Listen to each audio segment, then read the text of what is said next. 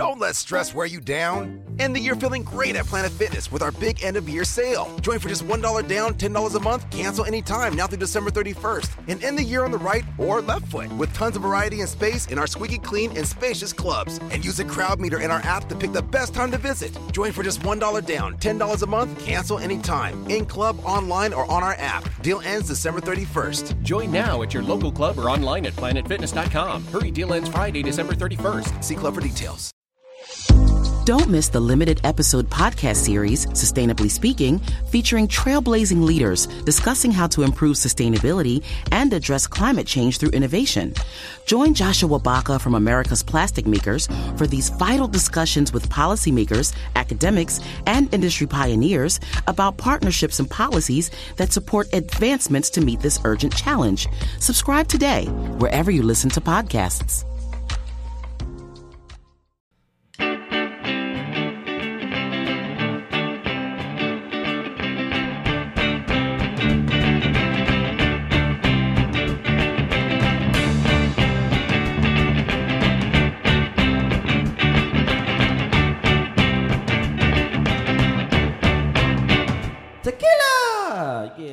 Welcome, everybody, to another edition of the Hammerlock Hangover. I am Steve, and I'm joined by my tag team partner in podcasting, and that is Jeff Lippman. Jeff, how are you this week? Doing great. Enjoying a little Yuletide, celebrating Saturnalia. Saturnalia, the old Roman celebration of Saturn. I thought that was a new call-up from NXT. It might be. It could be the Perry Saturnalia. And Winter Solstice. Winter Solstice, yeah, I like that tag team. Aren't they going to go up against Toxic Attraction? They were, but then Winter is Coming was brought up by AEW, and they had scrapped the whole thing. Oh, gimmick infringement. I get it. Well, Jeff, I'm glad to hear you doing all right. I mean, we've got the holidays coming up. Happy holidays to all our listeners and fans. I hope everything is going well. And we thought we'd take this opportunity to recap the whole year. So you'll be listening to our year in review. We'll give you some 14 hours. Strap on in, folks. This is a stocking stuffer for you. It's going to be a really long journey of the best matches. Each month we'll give you the best match, and then we'll have a tournament, and then we'll do that for the following categories. Yeah, Steve and I both have the next 4 days off, so we're just going to be talking we're going 96 hours straight. That's right. Just kidding. That's not happening. But we will talk about the year in review. We'll talk about best matches, male and female best wrestlers of the year, best promo of the year, moments of the year, feud of the year, breakout star, etc., etc. We're going to talk about, obviously, what we usually talk about, AEW Dynamite, what our thoughts of the new episode, along with Raw, SmackDown, lots to discuss, as well as other wrestling news like Scotty 2 Hotty actually getting booked in one of a major up-and-coming promotion, or some people already call it Majorly Legit. Is GCW still the number 3 promotion, or have they already sort of fallen off? Have they enjoyed their 15 minutes? I don't know. I mean, they sold out the Hammerstein Ballroom, and that apparently is a big deal. It is a big deal. It's not nothing. But if they put those tickets on sale today, would they still sell it out? I'm not sure. I think they enjoyed a really good half a year. I think it's sort of done now. I don't know. We'll see. I'm pretty sure that place would sell out. The GCW fan, I've seen GCW shows, and specifically I've seen GCW fans. Mm-hmm. And Jeff, I'm not a scientist, but I'm pretty sure that this Omicron virus started with GCW. Wow, we got the QAnon out of the way early today. So the GCW fan, is that where all the tweets are coming from professional wrestlers about, deodorant shouldn't be optional? I don't know how professional they are, but yes, I without a doubt. Okay. All right. I have never been to a GCW show. I have never seen a GCW show. I probably never will. I don't feel like I'm really missing out on anything there. Well, But, there's a simple explanation for why you wouldn't be in their core demo, Jeff. Mhm. Let me ask you this question. It'll only take one. Do you wear deodorant? yeah, usually Okay, well then you would be outside the target demo. disqualified. Exactly. So Delete. guys, lots to talk about. Jeff, I think let's not bury the lead here. Let's just get into our year in review. We're going to start with that, and I want to start with, we'll jump around, but I want to talk about what are the best things that happened in wrestling over the last year. We broke it down into categories, and we're going to run them down. Here we've got about close to 10 categories to discuss. Let's start with an easy one. Let's talk about who do you think was the breakout star of 2021? It's funny you think that's an easy question, because that is one that I've really struggled with, because I feel like there were a lot of people who were there and then fell off. There were a lot of people, Jon Moxley. there were a lot of people who could have earned that moniker, but it was too late in the year for them to get there. I mean, if this was 4 months ago, I would have said Damian Priest easy. But I mean, it's been like nothing since then. It's like at this point, I know this sounds weird, but I sort of want to say Mandy Rose, because she's been around for a while. But I feel like she's the face of NXT. And while she was known, like, I don't know that she was ever a star. And I mean, if people can point to the NXT ratings and say, well, they're not doing so great. And you're right. But I sort of feel like Mandy Rose is the breakout star right now. I mean, Braun Breaker hasn't been doing it long enough. Right. No one else on NXT 2.0 seems to be doing it. AEW, I don't know that they've had any breakout stars.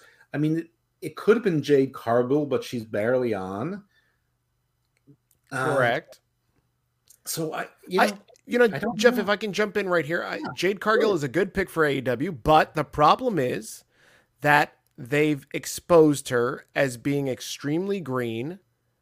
And I think that they had momentum going into this TBS title tournament, and then they fucking dropped the ball. Where are we with it? What's the update? What's going on? Thank you for mentioning that, because I swear to the listeners, you and I have not talked about this at all. But I have been thinking, like, yeah, we don't plan.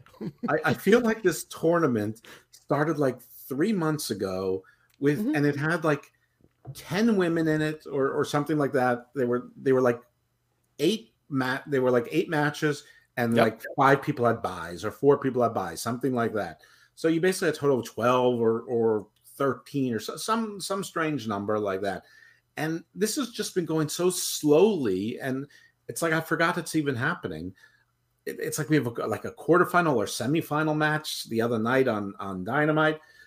I don't know. It's all, but you're right. I mean, if they just did Jade Cargill, like we said, just treat her like Goldberg, just have her kill people every week. I don't even care if you did half of them on Dark and Dark Elevation, Rampage, and then once every 3 weeks you gave her a 5-minute spot on Dynamite. It would have been fine. I think without question she would have been the breakout star of the year. So, could it be Wardlow if they broke him up from MJF like 3 months ago? Sure. I just don't. Who's new? Who's new? I mean, the people who are new in AEW are old. So Daniel Bryan is new. CM Punk. Yeah, I wouldn't say they're breakout stars though. So I mean, but you could say the same thing about Mandy. But I'm going to go with Mandy Rose. Mandy Rose feels like a star right now. She's to me she's the face of NXT, and I know people are going to say no, Braun Breaker is. Not to me. Right now, if I think NXT, I'm thinking Mandy Rose, and it's not for the reasons that you think. I mean, that's not hurting the case any. Those are my reasons. Yeah. When we thought about breakout star, I thought about who's breaking out of their top. Mandy Rose, without a doubt. Toxic Attraction is there. And then you told me that breakout star did not mean literally breaking out of their bustier or whatever shirt thing she's wearing. Everyone knows I'm a fan of the wardrobe malfunction. but no, Toxic Attraction is a great act. They've got the shit going on. So I'm going Mandy Rose. I spending a lot of time on one category. I think that's a good pick, and I think that I have them as it's 1A and 1B, and I was waiting to see which one you would pick, and then I would pick the other. And it's funny, I have Toxic Attraction on my list, but since you mentioned them, I'm going to pivot to another guy that I think has really taken advantage of the opportunities he's been given in the last year. And I don't think that he's done anything wrong to, I guess, lessen the spotlight that he's already been given, and that's Matt Riddle.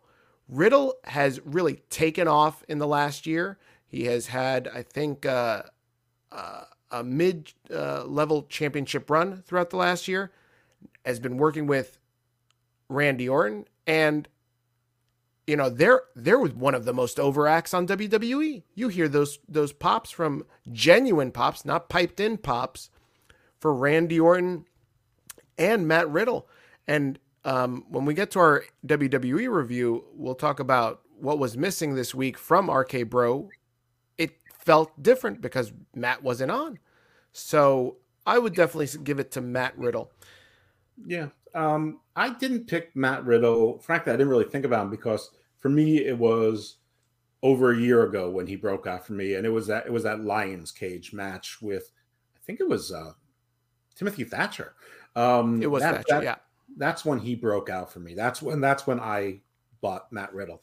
It's funny, neither one of us said what is probably what 98% of the wrestling community is going to say is the breakout star. That's probably Dante Martin. And I sort of feel like most of the year he didn't do anything. If his brother didn't get hurt, I'm not sure what they would have done with him.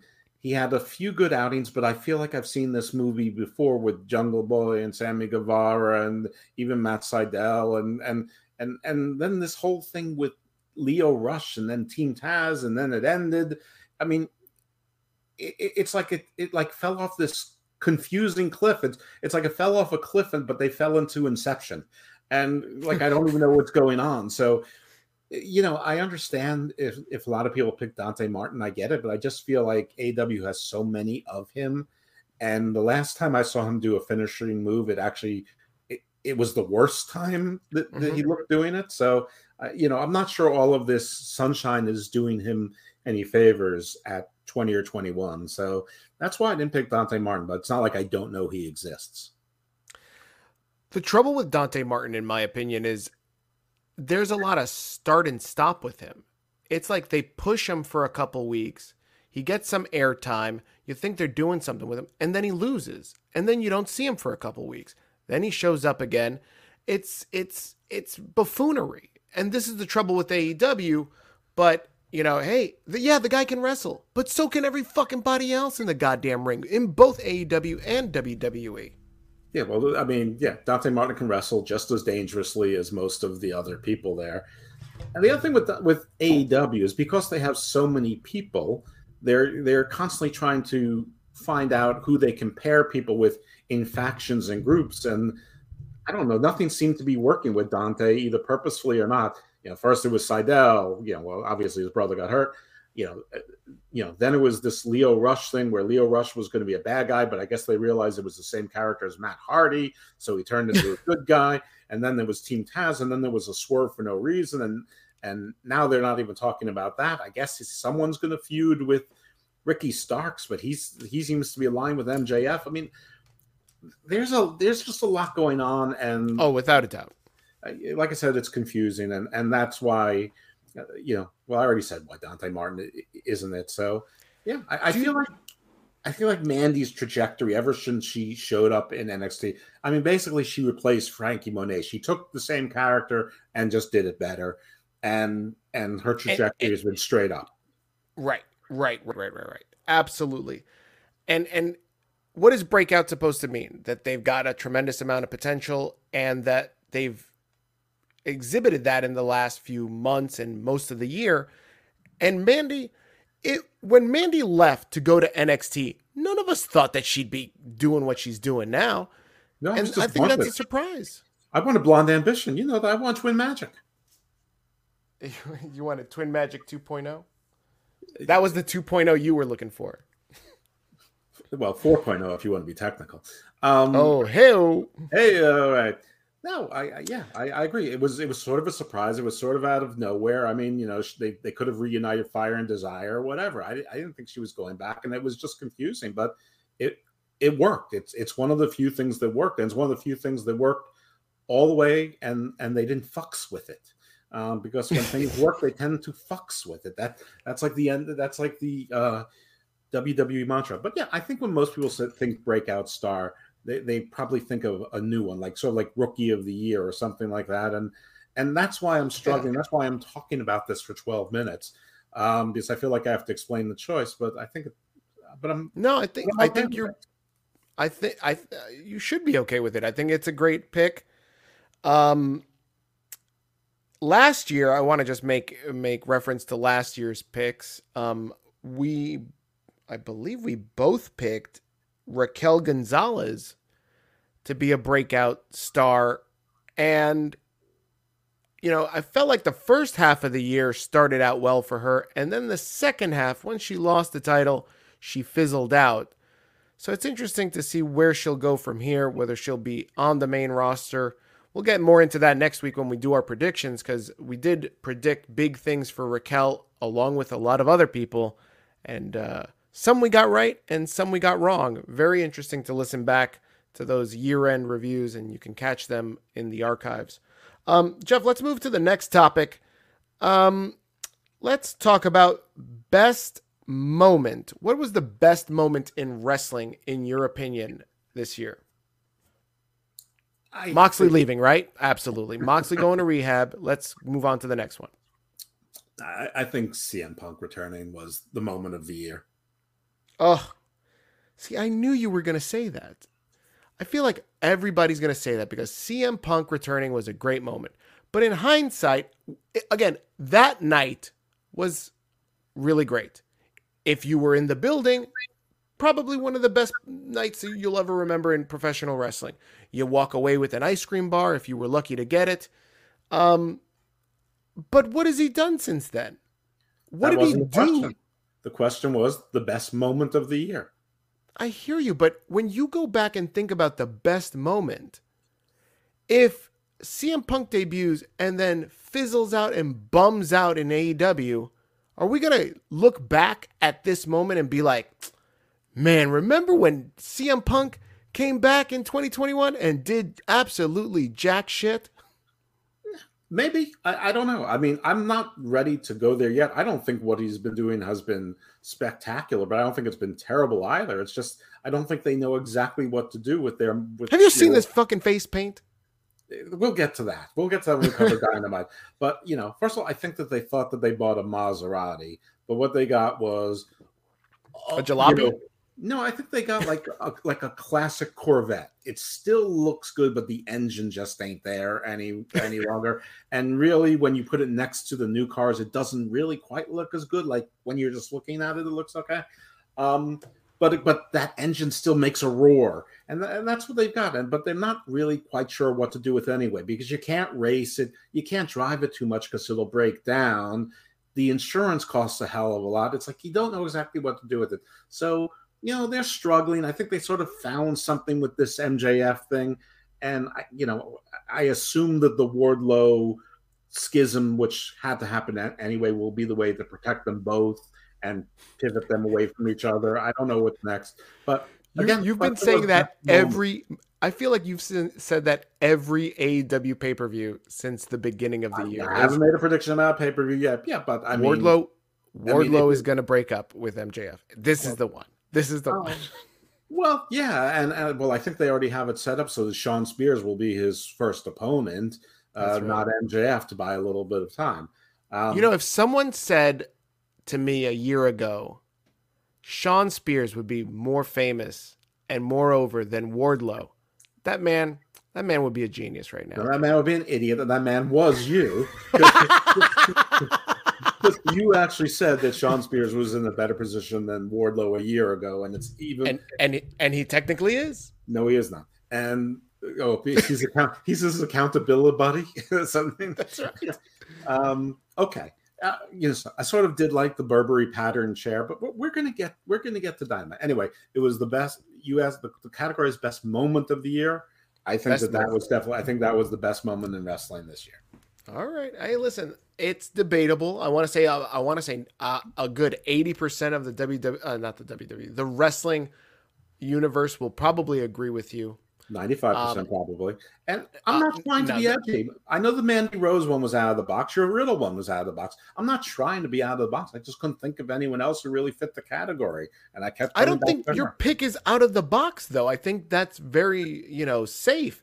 I'm going to pick John Cena returning because John Cena was there was rumors, there was hype, there was a surprise. He came back and he stayed for the summer. And it was pretty spectacular. It was very, fun.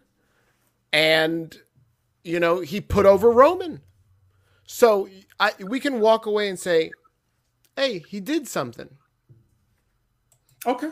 Listen, it's your moment. I mean, I had sort of forgotten that he came back, so I'm not sure how much of a best moment it was, but I think that this year WWE has been. But that's the dementia setting in, isn't it, Jeff? It very well might be. What are we talking about again?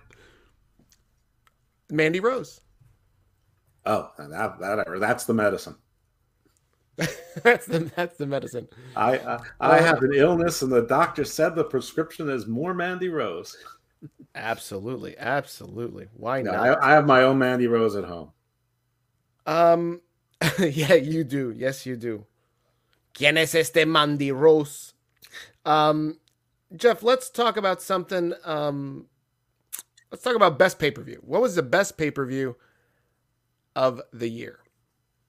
Top to bottom, the card. What do you think people are going to go back and say, man, 2021, this show was fire. This is the one.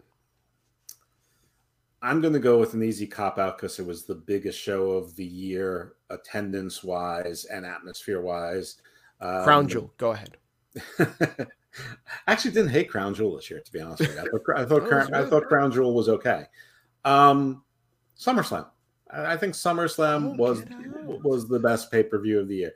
I mean, I remember being a little bit disappointed by King of the Ring. Royal Rumble, which disappoints me to no end because everyone knows I love a Rumble.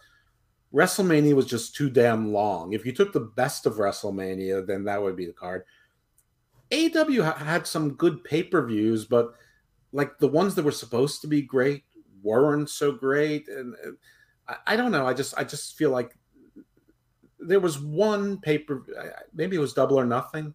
That would probably be my second pick, but I thought just because SummerSlam had like 50,000 people there after COVID, the atmosphere that a lot of it was in sunlight because it was in Vegas. That put it over the edge for me, over the top. The Brock return, all these, Becky return. Yeah, that's a good. That's a good pick. I think a lot of people are going to say that. I think that was a good pick and a memorable show. You can go back and say, this is where Becky returned. This is where, Roman beat Cena. And that was a good match, right? Yeah. Mm-hmm. And then you got Brock. Yep. So, I think that's a good pick. I'm going to go with what I'm going to believe most of the internet wrestling community is going to pick, and that is AEW All Out. You had all these epic returns. You also, if I remember correctly, you had Lucha Brothers versus the Young Bucks. You had Daniel Bryan, Adam Cole, and CM Punk's first match. And I think that's what everybody was talking about. So I'm going to say AEW All Out as the best pay-per-view of 2021. When did they all arrive in AEW? When did they show up, but not wrestle? They all showed up the same night. It was All Out. It was... So here's the difference.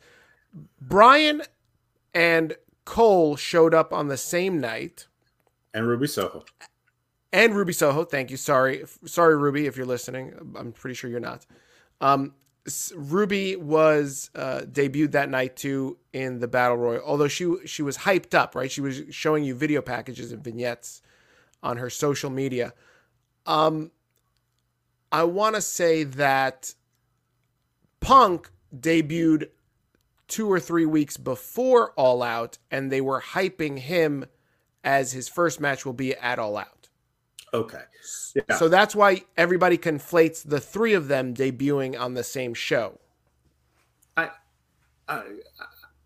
think that was a show I was thinking, not Double or Nothing. I mean, that would make sense. I have no argument with All Out. If I don't know if I would change my answer, but I think that's a perfectly legitimate answer. Yeah, no, I agree. Thank you. See, I'm a perfectly legitimate wrestling host. Podcast host. All right, best moment, check. And guys, when you're listening to us, you can chime in too. Again, send emails in, jump on our Twitter, jump on our Facebook page, give us your thoughts. Pipe down, you ham and eggers. Tap in and say, hey guys, I disagree with you. I agree with you. Mandy Rose sucks. How could you pick her? Steve, AEW is trash. I thought you never watched it. How are you picking this as the best pay-per-view? You want to come and catch some smoke? Feel free to come find us on our socials. Steve bought tickets to multiple AEW shows this year. He attended in person this year. He's like an AEW fan of the year. He might not be a fan, but he's a customer, and that's more important. They call me a preferred customer. So that's what Tony calls me. A PC, he calls me. Wow. He says, when are you coming back? And don't bring your kids. That's what Mandy Rose says to me. Oh, wow. Wow. That's crazy. How does your Mandy Rose at home feel about that? She doesn't mind the kids. Oh, okay. Very good. Jeff, let's get into something juicy. Let's talk about male wrestler of the year. Who do you think was the best male wrestler of the year? Roman Reigns. Roman Reigns. Wow. Who else? I mean, who else was even in the conversation? I mean, I wish it was Lashley, but the last 3 months have been terrible. I mean, they gave him some time off. Kenny Omega had his time, but it sort of ended, and then he disappeared as well. So Daniel Bryan was great at the end of his WWE run. He's been great in AEW, even though a lot of times been wasted with the Dark Order. But there was a bunch of time in the middle there where he did nothing. So from January 1st to December 31st, it's Roman Reigns. Who's been more dominant? Who's the bigger star in wrestling? It's Roman Reigns. Dana Brooke. The other half of Blonde Ambition. That's right. Oh, we are talking about male wrestler of the year. You're right. Not overall wrestler of the year. Well, yeah, Roman is a good traditionally male title. So hey, you're right. Yeah, you're right. See, she's breaking boundaries. Yeah, stick with your answer. Dana Brooke's a good one. You should stick by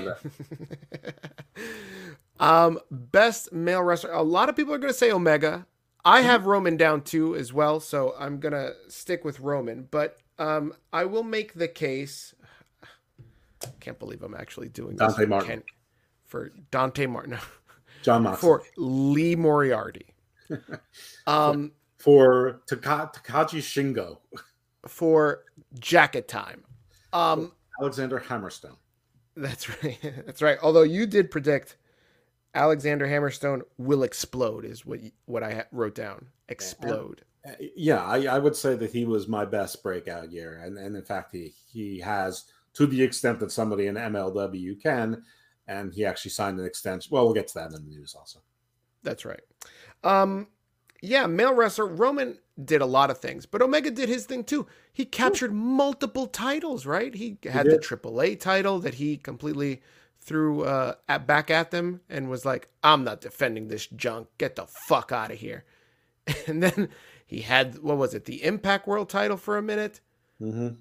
Like, lost that to Christian on the AEW television.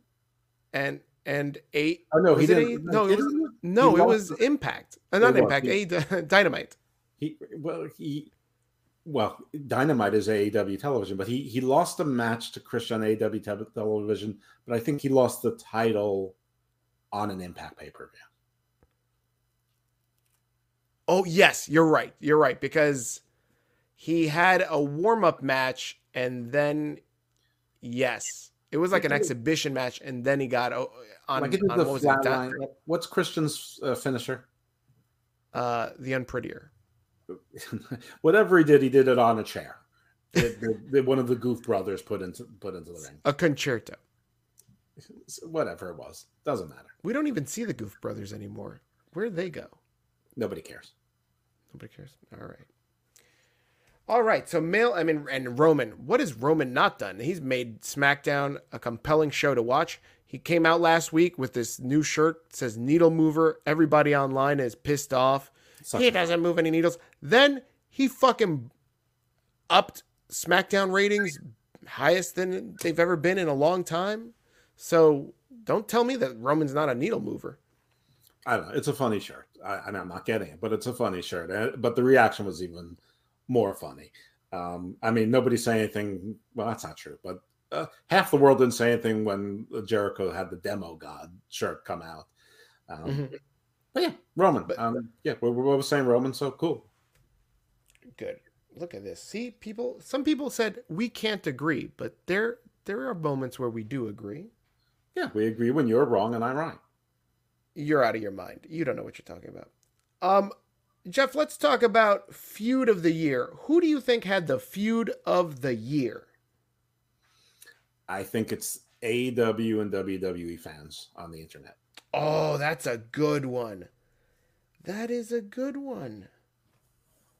I'm writing down your picks, so yeah, elaborate on that for a little bit.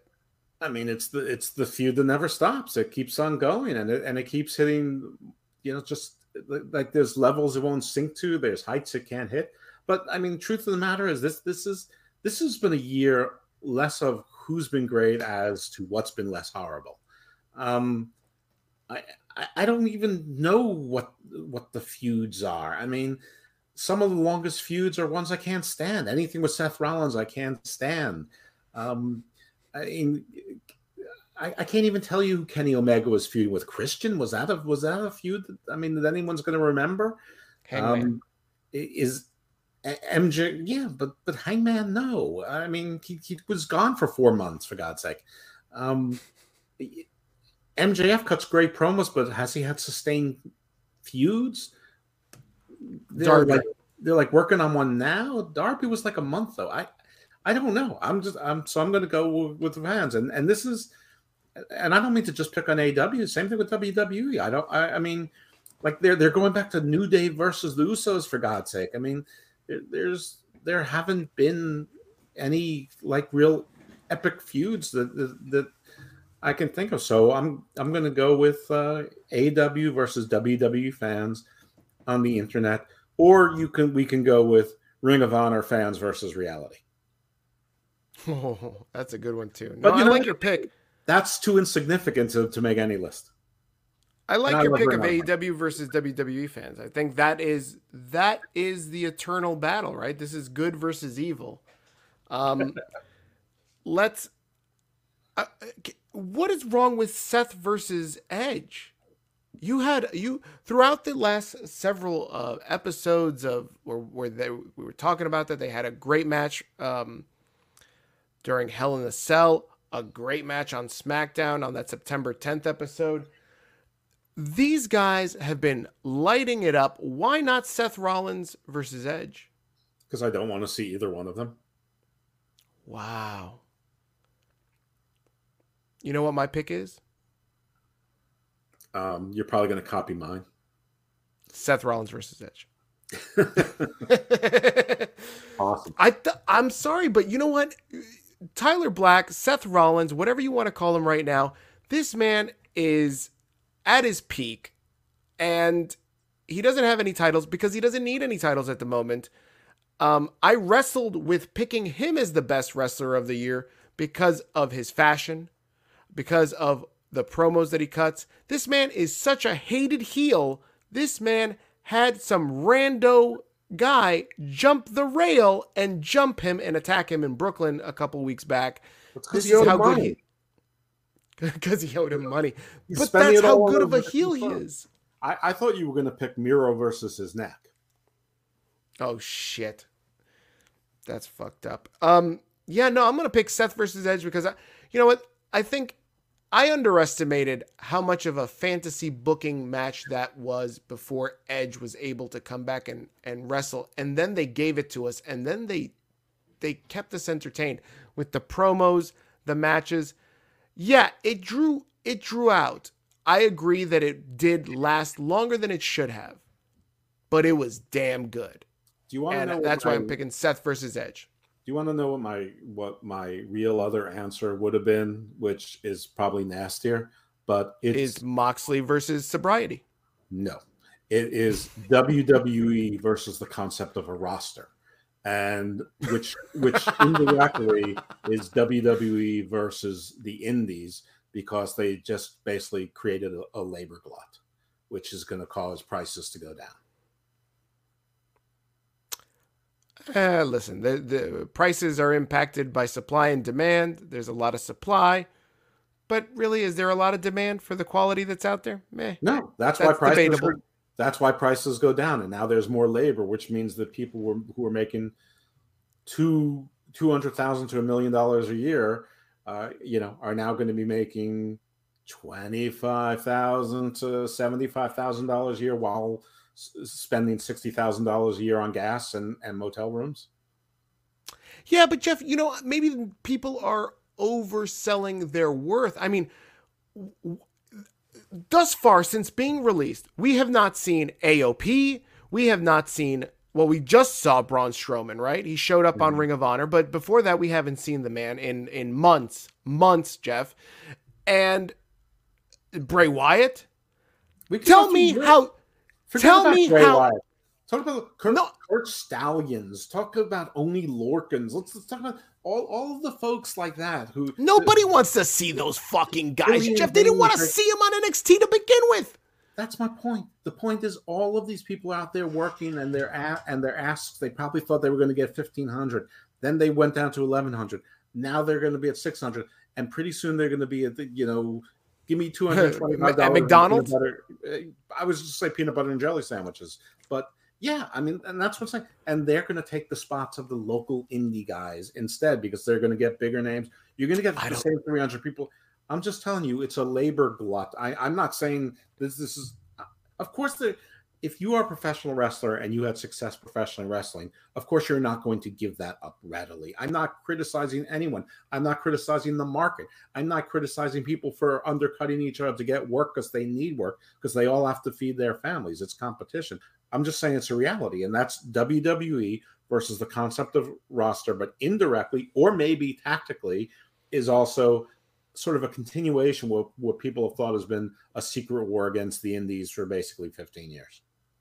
And what I'm saying is the talent that was released are out of touch with reality and that they are asking for too much money, and that's why they haven't been booked. Explain to me, Jeff, how all the guys you just mentioned, Oney Lorcan, Jobber number 1, Jobber number 2, the other guy, nobody was watching on NXT, all got released. They haven't been picked up by AEW or anybody else, but a motherfucker like Scotty 2 Hotty, who has not been in professional wrestling on TV and has been working behind the scenes as a trainer, can get snatched up by what we can argue a lot of people do on social media as the third biggest wrestling promotion right now, GCW. Scotty 2 Hotty is being booked. Bray Wyatt is not being booked. Scotty 2 Hotty is being booked. And there's countless of other talents that are not being booked. Well, Bray Wyatt's in Hollywood doing a movie, so you can take him out of the equation. But I know what you're saying. And listen, it's been a year and a half since Eric Rowan's worked on major TV. He did one night, exactly, Eric Redbeard. He did one night on AEW on the Brody Lee tribute show. You're right, and I'm not saying that they're not being unrealistic, but I don't think they're being unrealistic. I think they're in denial. Alberto Del Rio is unrealistic. How he puts out there that there's a bidding war out there for him, and every company, including the companies that don't bid, say we're not interested. I mean, Impact has said no interest. Everyone says AEW says no interest. WWE says no interest. Everyone says that. The indies say no interest. The AAA says no mas. I mean, nobody's interested. He's unrealistic. I think or out of touch with reality. I think Teddy Hart is out of touch with. I think these other folks they're holding on because there's really not a lot else that some of them can do. I mean, you coming to bed, hon? Yep, honey. I'll be right there. Just got to turn out the light. Ow! Ow! Ow! Ah! Go! Some things never change. Like your kids always leaving tiny toys on the floor for you to step on. And Geico saving folks lots of money on their car insurance. Sweetie, I think I left the downstairs light on. Please don't make me go. 15 minutes could save you 15% or more. Sustainability is a critical issue, and on the new Sustainably Speaking podcast, we'll talk with trailblazing leaders who champion solutions to ensure a more sustainable and low-carbon future. Subscribe today and don't miss this limited episode podcast. Yeah, Jeff, that's on you, because you know what? You're misinterpreting what Alberto Del Rio is saying. There's a lot of interest from him. Mm-hmm. From the El Paso correction system, from the Austin correction system. All these jails want Alberto Del Rio back in lockup.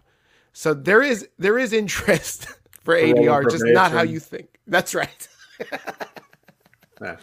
What is like a prominent Latino prison gang, Steve? You would know this, right? No, I don't. I don't hang out with those people. Is like M13? Is that a thing? It's MS-13. MS-13. Maybe they'd be interested in having like a 250-pound guy in prison as one of their enforcers. Oh, hey, listen, they could do that. Yeah, but then there's always Machete. So, Machete isn't he like 1,000 years old? And I think it's hard to get a Machete into prison. I'm pretty sure that Machete can still kill a fucking guy. Maybe a guy. But all right, let's move on to. We're at 40 minutes. We've gone through 3 categories. We've gone through 4. All right, let's talk about best tag team. What do you think is your best tag team?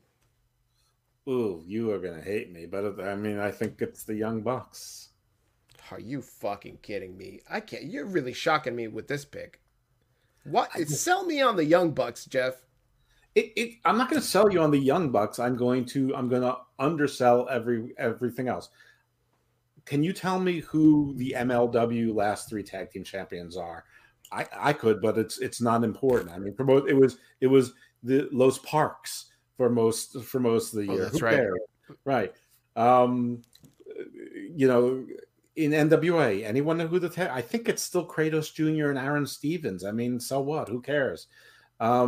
Impact, is it the Goof Brothers still? Is it not? I mean, who knows? Right? No, nobody cares. WWE, it's a race to the bottom as to the tag teams. I mean, yeah, there were a couple tag teams that had, Almost an AJ had a good year. The RK Bros had a good year, but you know that they're temporary and they're all like half-year teams. And WWE doesn't care about tag team wrestling. There's no divisions. Nobody is pursuing these titles. I mean, that's a constant with WWE. So it makes it hard to feel those titles are important. AEW, for whatever you want to say about them, they have about 42 tag teams. So at least the tag team division feels important. Yeah, there's been a lot of schmoz matches and 10-person matches, 12-person, 14-person matches. And I'm not saying the Bucks are so great or even their act has been great this year, but they've been near Kenny Omega with the Elite all year. Then they were the Super Elite. Now they're in another story. They had the championship gold for most of the year. They seem to be stepping back to, I don't know. I mean, the Lucha Brothers don't feel like the champions, but they have been for the last quarter. I don't know. I just think out of the best of the worst this year is the Bucks. If you told me the RK Bros, I wouldn't argue strenuously. But NXT, I'm not even sure. I'd have to think about. Oh, it's Imperium. and before the MSK, which I think MSK is an abject failure. A lot of people like MSK. I don't think a lot of people do like MSK. I think a lot of people like to say a lot of people like MSK, but I don't think anybody does, which is the issue, including the NXT fan who seems to be steadfastly behind Izzy's dad, who apparently isn't the greatest guy either. So I don't know. All I'm saying is that it hasn't been a great year for tag team wrestling. So in that year, the only two teams that stand out for me are the Young Bucks and the RK Bros. And in 2 months, the RK Bros probably won't even be a team. The Young Bucks in 2 decades will probably still be a team. To your point, this is the best team of the year.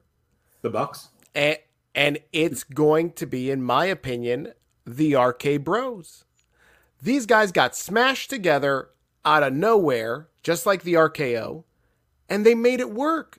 Randy Orton and Matt Riddle are probably the most entertaining duo in professional wrestling right now, and they don't need to resort to their ridiculous nonsensical shtick that the Young Bucks usually do. Like, it's all the same fucking joke with the Young Bucks. It's all tongue-in-cheek. It's all wink-wink. It's all, I just changed my bio bullshit. Like, it's all the same shit. The RK Bros, too. It's, hey, Randy, I'm stoned and want to hang out, and why don't you listen to me, Riddle? Be serious. Okay, I'll indulge you this one time, but if you ever get in my way, I mean, they're the same shit too. One week there's a scooter. 1 week they're talking about wearing matching blazers. There's a wig. It's all funny stuff. It's all different. It's not bullshit about, hey, we're the best tag team of all time, and they can't even crack 5 feet. Is that Hangman Page? The champ is here. Did you hear galloping horses? Neither has he ever. He's never been near a horse. Yeah, the Young Bucks. My beef with the Young Bucks is, who have they put over? If you're really good at being a tag team or a wrestler, you've got to tell me who you've put over, right? You can make it to the top. And the Young Bucks are the top. Everybody says they're the best tag team, Jeff, who have they put over in their, I know we're talking about year-end review, but now that we're on the topic, who have they put over in AEW to say, look, they're making the tag team division by making stars, putting people over, and don't tell me it's the Lucha Bros, because the Lucha Bros were already top 5 tag team before they even walked into AEW.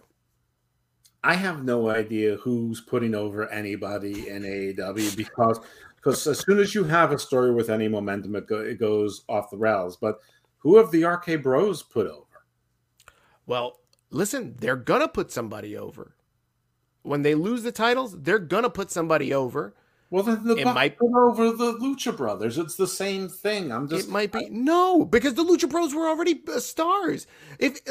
You have a valid argument if they drop the titles to, let's say, Street Profits. But if they drop the titles to Otis and Gable and they become a serious tag team contender and hold the titles and become heel tag teams and run to WrestleMania with these tag team titles, then we can say, okay, they saved Otis's job. I will give Randy Orton and Riddle that they saved Otis's job, because honestly, in my opinion, since he's changed this gimmick, they should he should go join Tucker in unemployment, because I don't give a fuck about Otis. Well, listen, I don't think that either team has done a very good job of putting other teams over, but I mean, I think, I said it. If it wasn't the Bucks, it's probably RK Bros. So, I mean, I'm not really arguing with you. I just think that Why are you arguing with me, Jeff? I think your point about who you put over is what makes you as tag team of the year. That's not true. The whole point of them being tag team of the year is that they held the gold most of the year. But anyway, moving on, because this is just talk to talk. Oh, without a doubt. But that's what makes it a podcast. We have a lot of topics. We don't need to fabricate content. No, we don't. Yes, we do. All right, let's talk. We got 3 more to go, Jeff. We'll run through these real quick. Best promo. You start. I'm going to pick the one that everybody's talking about. And that is the most recent one, MJF versus Punk. People love to talk about this one as being the best promo of the year. They went 20 plus minutes. They drew ratings. There's a lot of hype. This was on paper to be a dream match. And here you got the promo. They're making winky faces at WWE. Hey, you're Cena, you're The Miz. Everybody was talking about it. Everybody's still talking about it. Everybody's going to be talking about it for the years to come. This is the promo of the year. I think that you're right. I'm going to give 2 honorable mentions. There was a promo exchange between John Cena and Roman Reigns, one of the first ones where John Cena's like, yeah, you may smash me, but all I have to do is beat you 1, 2, 3. I thought that was pretty good. He actually got the crowd on his side. And then the other one, although I don't like it, I don't like the result of it. I don't even particularly like the guy who did it. But when Adam Cole absolutely abolished and destroyed Karrion Kross on the microphone in NXT. That was a good one. You're right. That deserves some mention. But yeah, I agree with you. The 22 minutes or 21 minutes of MJF and CM Punk in the middle of that ring, that was definitely the best promo battle of the year. And they both gave good promos. I actually think that MJF probably did slightly better on that, but the exchange was good. So we agree on promo of the year. Awesome. Look at that. I want to say 1, 2, 3, 4, 5, 6. I also want to give another honorable mention to a guy I give a hard time to, and that's Big E. I thought his promo in Tampa before WrestleMania when he was on his high school football field, I thought that was amazing. That Big E I could get behind. Look at you. You should give more praise to WWE. I give praise to what deserves praise. And the reason I'm particularly hard on WWE is because they have all the resources in the world to put together a better product. And at this point, and probably for a long time, but like I'm late to the game in acknowledging this, it's like almost like they purposely don't want to. It's like they're purposely just like giving you the finger and saying, fuck you. Now, this is the point of the show where you tell me you should give more praise to AEW. I'm not spitting into the wind. All right, Jeff, let's talk about female wrestler of the year. Who do you think is the female wrestler of the year? Britt Baker. Britt Baker. That's a good pick. I would say she's the female wrestler of the last 2 years. My other pick for this, maybe a little surprising, is Bianca Belair. I think from beginning of the year to the end of this year, no one has been consistently as good or great. I wasn't really buying her as a baby face for a while, but it's working now. I don't know if she's changed or I've changed, but it's working. But Britt Baker is like must-see or must-hear TV because really her promos are better than her wrestling. And it's starting to, they're starting to do like a possible schism with Jamie Hayter. Who knows, which is not great, but I don't know. She's just like, I'm not a guy who loves women's wrestling, and like there aren't that many women's promos that generally I feel like I need to hear. I feel like I need to hear and see Britt Baker speak. I think her stuff with Tony is hysterical. If they ever start bringing the Adam Cole versus Tony thing into reality, that'll be hysterical.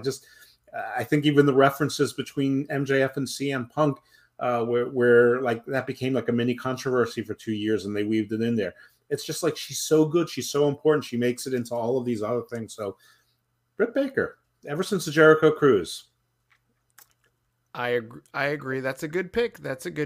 I myself picked Bianca Belair. It's funny that you mentioned her as an honorable mention. Her match with Sasha Banks,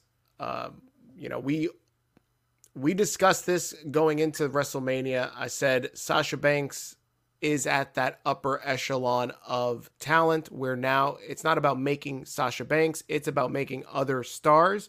Mm-hmm. And she did that with Bianca Belair. You need two people to tango in that ring. Bianca came up and met Sasha Banks, and I think she did really good.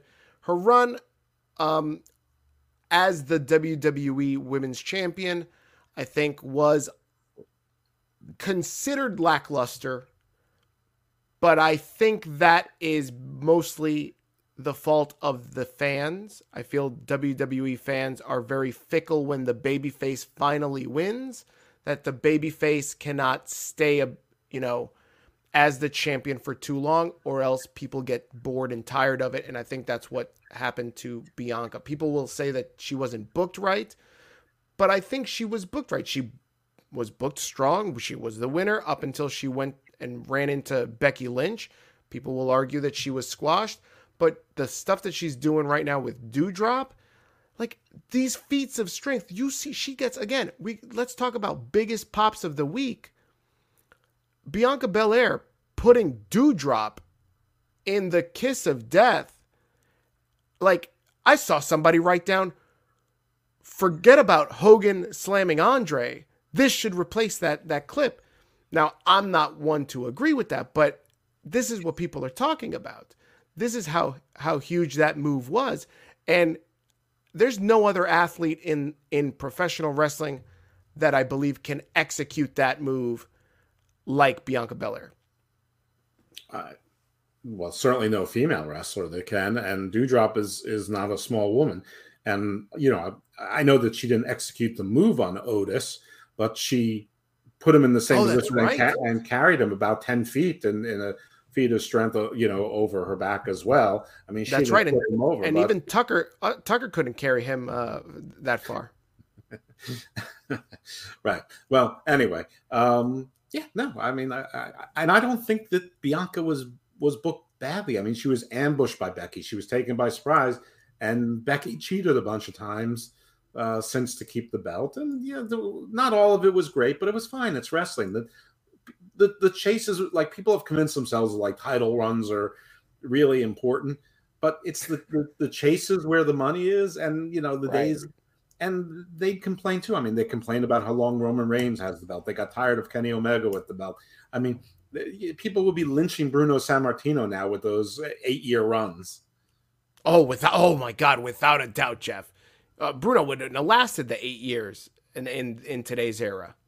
Yeah, everyone's like, "What? Who should they build up in the women's division in AEW?" I'm like, I couldn't care less. I mean, it was like 10 years with NWA and WCW. Ric Flair basically always had the title. Every now and then, Harley Race would win for 2 months. Kerry Von Erich would win for 3 months. Ronnie Garvin would hold the title for 2 months. Dusty had a couple things. Sting would, but it was always Ric Flair. Everyone else had short titles. It was basically Flair, and then people would, try to get it until they, tried to replace him with Luger or whatever. This is fine, and nobody remembers any of that stuff. They just remember that it was a good time, that it was fun. But that, you do remember who Flair put over. You remember Dusty Rhodes, Ricky Steamboat, all these guys that Flair lost to. Like, he made these guys because they also helped make him. Wahoo McDaniel, also Nikita Cola. I mean, everyone, both of the Rock and Roll Express, both of the Road Warriors tried their hands at singles. I mean, everyone did. The Freebirds, all, Michael Hayes tried singles run. Gorgeous Jimmy Garvin tried some. I mean, everyone, they gave everyone a chance. Tommy Rich. I mean, it was all over the place. I think even like Bob Dundee or Bill Dundee. Yep. I mean, everyone, it didn't matter because it was always Flair. You always chasing the asshole, the guy who was always cheating and conniving, who the horseman would come and run in and lay the feet down. And, everyone's, Flair's like, he's like, my record, I won the championship, whatever number he uses that week. But he said, I won the championship 17 times. My record is 17 and 10,000. Because I lost 10,000 matches. The figure four, I never beat anyone with the figure four leg, which isn't true. But he's like, yeah, my 17-time world champion. Yeah, my record is 17 and 10,000. yeah, no, but he's right. But that's when he was cool before he became a complete joke of himself. Oh, you're right. All right, Jeff, let's get to the main event. Let's talk about the best match of the year. What is your pick of the best match of the year? the triple threat WrestleMania, Roman Reigns retaining over Edge and Daniel Bryan. I thought that was a terrific match. Wow, I feel like that's a shock right there. Roman versus Edge. Why'd you like that match so much? I thought it had the right amount of tension. I thought that some of the saves were very cleverly executed. How, Daniel Bryan wouldn't let Edge lose at particular points, or wouldn't let Roman tap out to Edge. I thought it was very smart, and the timing was very expert. It was like it gave us the false finishes of your Ring of Honors or your AEW matches, but but the technique and the execution was well produced. This is a silly metaphor, but it reminds me when I saw Guns N' Roses in concert and Aerosmith in concert, and sounds like a good time. Yeah, and this was both this was like 89 and 1990 respectively, and Guns N' Roses was a mess. I love the music, but they were a mess. Aerosmith was just coming back. I think it was the Permanent Vacation, I think was the album that they came back with after a layoff. And they were so perfectly executed. Their production was so flawless that I'm like, Jesus Christ, Guns N' Roses sucked. Until that time, I'm like, Guns N' Roses was great. I'm like, no, they sucked. And I had realized that the band before, which was Deep Purple, which was also awesome, but Aerosmith was so much above Deep Purple. It was just perfect. It was just perfect technique. It's like the difference between going to like a Fleming Steakhouse and going to like one of those James Beard, Top Chef, winner restaurants. It's like there's been like a good steakhouse, but like an Outback. No, I mean like Fleming's or Ruth Chris or whatever, and like a Michael Mina in a Four Seasons or like a James Beard winning like a chef's kiss kind of thing. There's nothing like spending time with my mom. I feel so safe and happy when I'm with her, and she's always been there for me. So when she told me about all the trips to the casino she had been taking lately, it was hard for me to hear. That's when I texted, "We know the feeling." They connected me to a counselor who understands me, and they are helping me support my mom. Things have gotten a lot better, and they can get better for you too. How has gambling interrupted or affected your life? Call 1-800-GAMBLER, text ILGAMB to 53342, or visit WeKnowTheFeeling.org. Need a last-second gift? Rethink it. The best gifts don't come with a price tag, and you can't buy them online. Patagonia and the Dirtbag Diaries present a 4-part podcast series about unique gifts that change lives and bring people together outside. Give used, give back, give knowledge, and get inspired.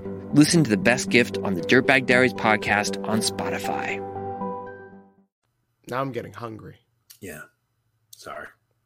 But yeah, I thought that was a great match. And I think there were a lot of great matches. I think last week's main event on Dynamite in a vacuum was a great match. I think Bryan Danielson rather, against Miro was a great match. There were other great matches this year, but that one, given the stakes, the stage, and the execution, and I was surprised. Nobody wanted Daniel Bryan in that match. They were all the memes, how Daniel Bryan gets his way into everything. Obviously, people know I'm not that big of an Edge fan, though. He has a shelf life with me. I think it was still in the, still safe to drink era then. But I just thought that match was great. I just thought it was spectacular. And after 2 nights of very long WrestleMania shows that I was that invested in the match, probably means that it was even better than I remember. Wow. That's a good sell. I've seen a lot of people pick that match. I'm going to pick not as many, not that many, but I've seen a good handful. Darby on JR. I'm going to pick close. I'm going to pick Daniel Bryan versus Minoru Suzuki. No, I'm not. I'm picking Seth versus Edge at Hell in the Cell. God. I think that match was superb. Told a story. It's your pick. It's fine. Beat the shit out of each other. Edge was surprising that he could last in that type of a match. We heard you the first. And amazing. Just amazing. Why are you shaking your head? You know why. You think Vince will send me my money now? Vince has no idea who you are. Even worse, he has no idea who I am. He's going to mumble. He's going to... Give him a gift card to Outback. He's becoming $40. Do you think he's becoming Sling Blade? You can't even get one steak at Outback for $40. That'd be Vince. He will give you a gift card for exactly $1 under the lowest price steak. No. If the lowest price steak is like $24.99, he'd give you a gift card for $23.99. Yeah. Jeff, that's been our year in review. I think we covered it all. Any other honorable mentions you think you want to just shout out right now? Overrated match of the year. I think anything with Suzuki and it has to be overrated match of the year. All of Punk's return matches have been overrated. I think all of Dante Martin's matches have been overrated. Same thing with Wheeler Yuta. I hope I'm pronouncing that right. Wheeler Yuta. Mm-hmm.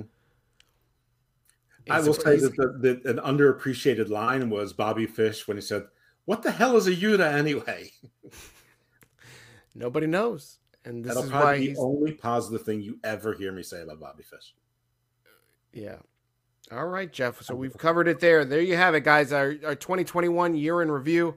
We're gonna move on to our usual, our regularly scheduled show of reviews of this week's wrestling.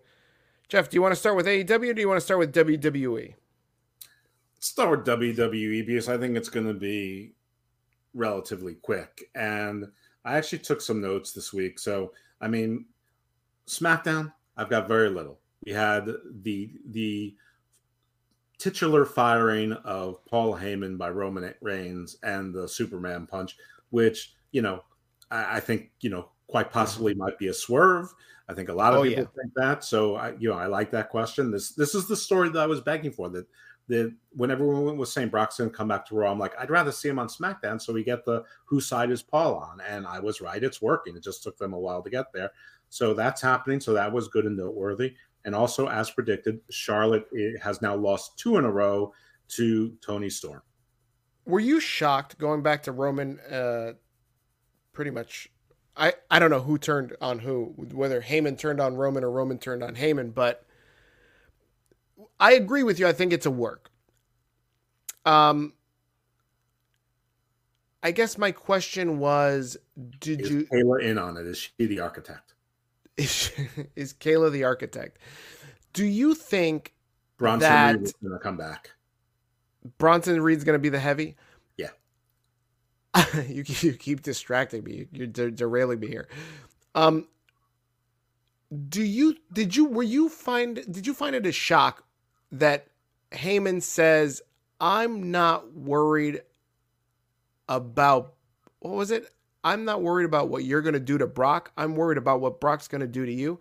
Right. I'm not trying to protect Brock Lesnar from you. I'm trying to protect you from Brock Lesnar. That's right. No, I wasn't surprised. I think that's what made it so good, because I was just like, wow, he really said this shit to Roman Reigns? I can't believe it. I knew that's what he was going to say. As soon as Roman said, why are you protecting Brock from me? I knew that's what he was going to say. But I think it works both ways, because it could be the swerve. It's playing to Brock's ego, or he could really be with Brock. So either way, it works. I think this is great. So, you say I should say more positive things about WWE. There's your positive thing.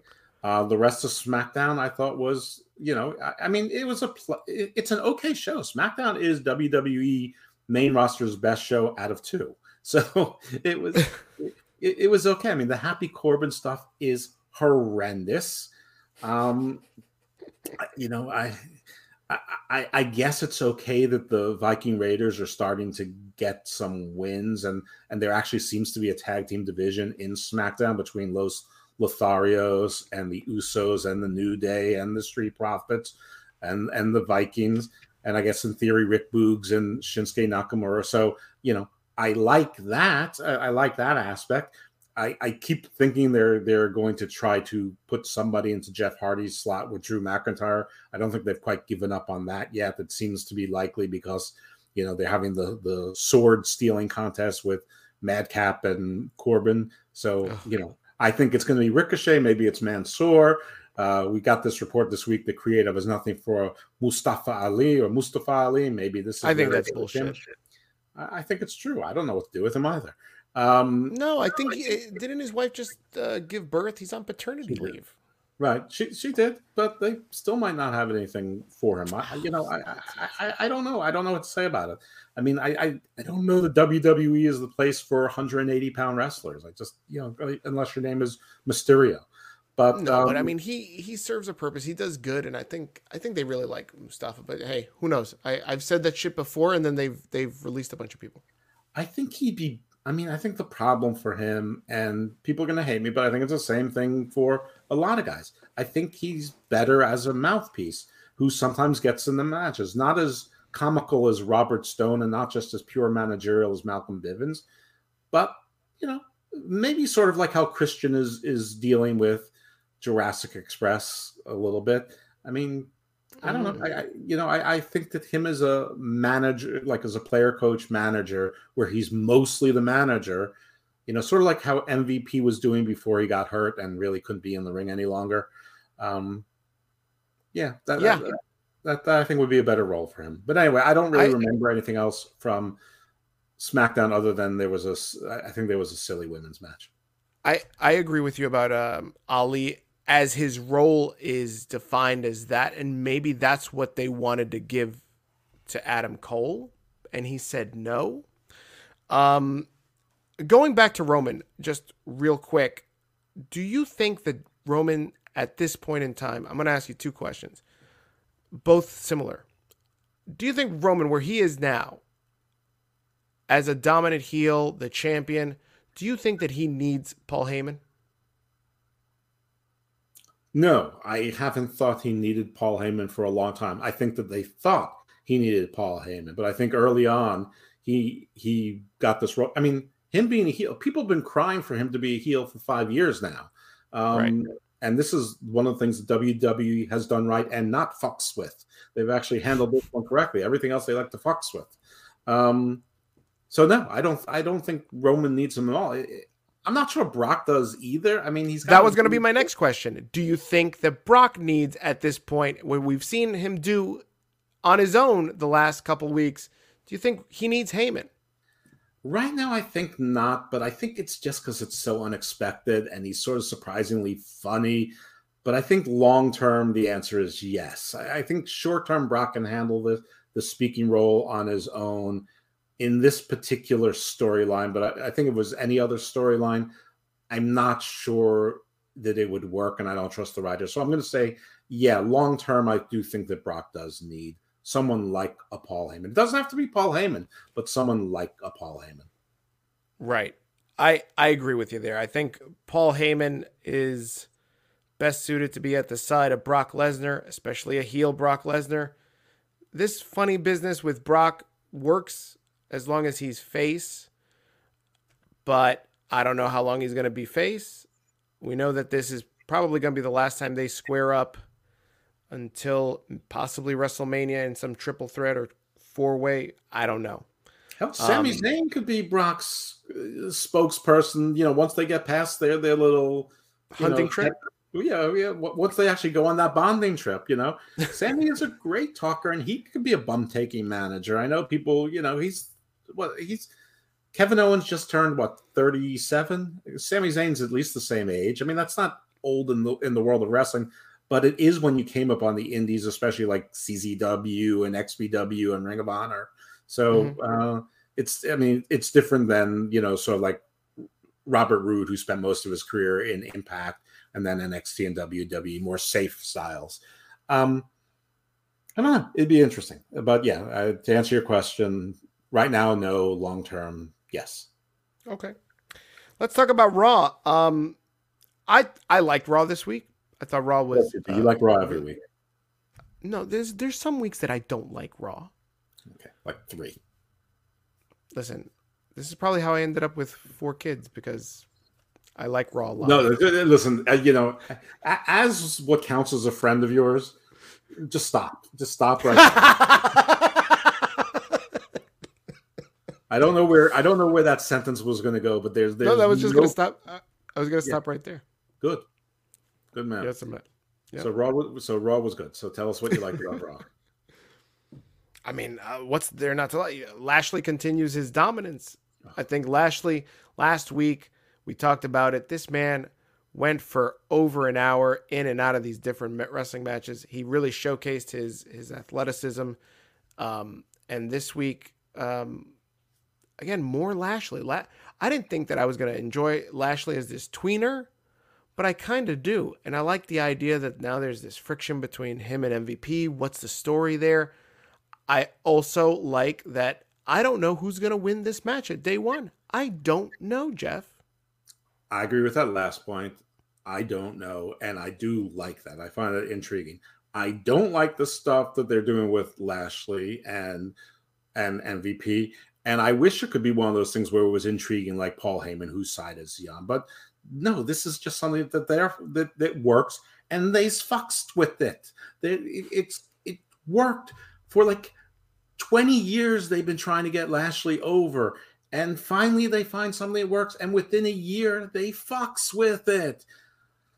Now, if it does work, if like he's embraced as a babyface, and there are people who are cheering for him, so cool. But I don't like this. I didn't like Raw this week. Probably no surprise there. But there were positives, go. Yep. Sorry, because I know we talked about this before the show. You also have a bone to pick with the fact that it looks like the Hurt Business is dead. Well, yeah. I mean, last week there was a no disqualification stipulation, and MVP comes in. Where are the Hurt Business? Why aren't they the ones? I mean, Seth and Kevin Owens interfered early on. Instead of saying no outside interference, which would have been a stipulation that would have made sense coming from Alan Pierce, he says no DQ. That doesn't stop there from being these melees and these beatdowns. So it's MVP with the cane. In logic, it should be the Hurt Business. At least explain why the Hurt Business weren't there. If they reformed the Hurt Business only to get beat up by Goldberg and maybe to get these guys some merch royalties, and then it looks like they're breaking up the Hurt Business anyway. It's almost like Vince is playing with his food. He must hate Shelton and Cedric, which is funny because one of our arguments last year was who's going to have a better year, Cedric or Swole?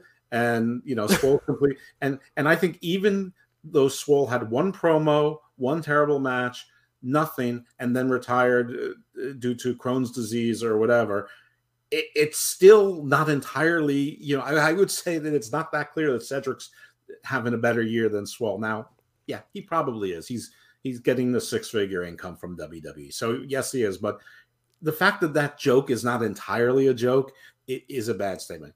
Okay. I think it's a false flag. I think, and then we can move on to the rest of Raw.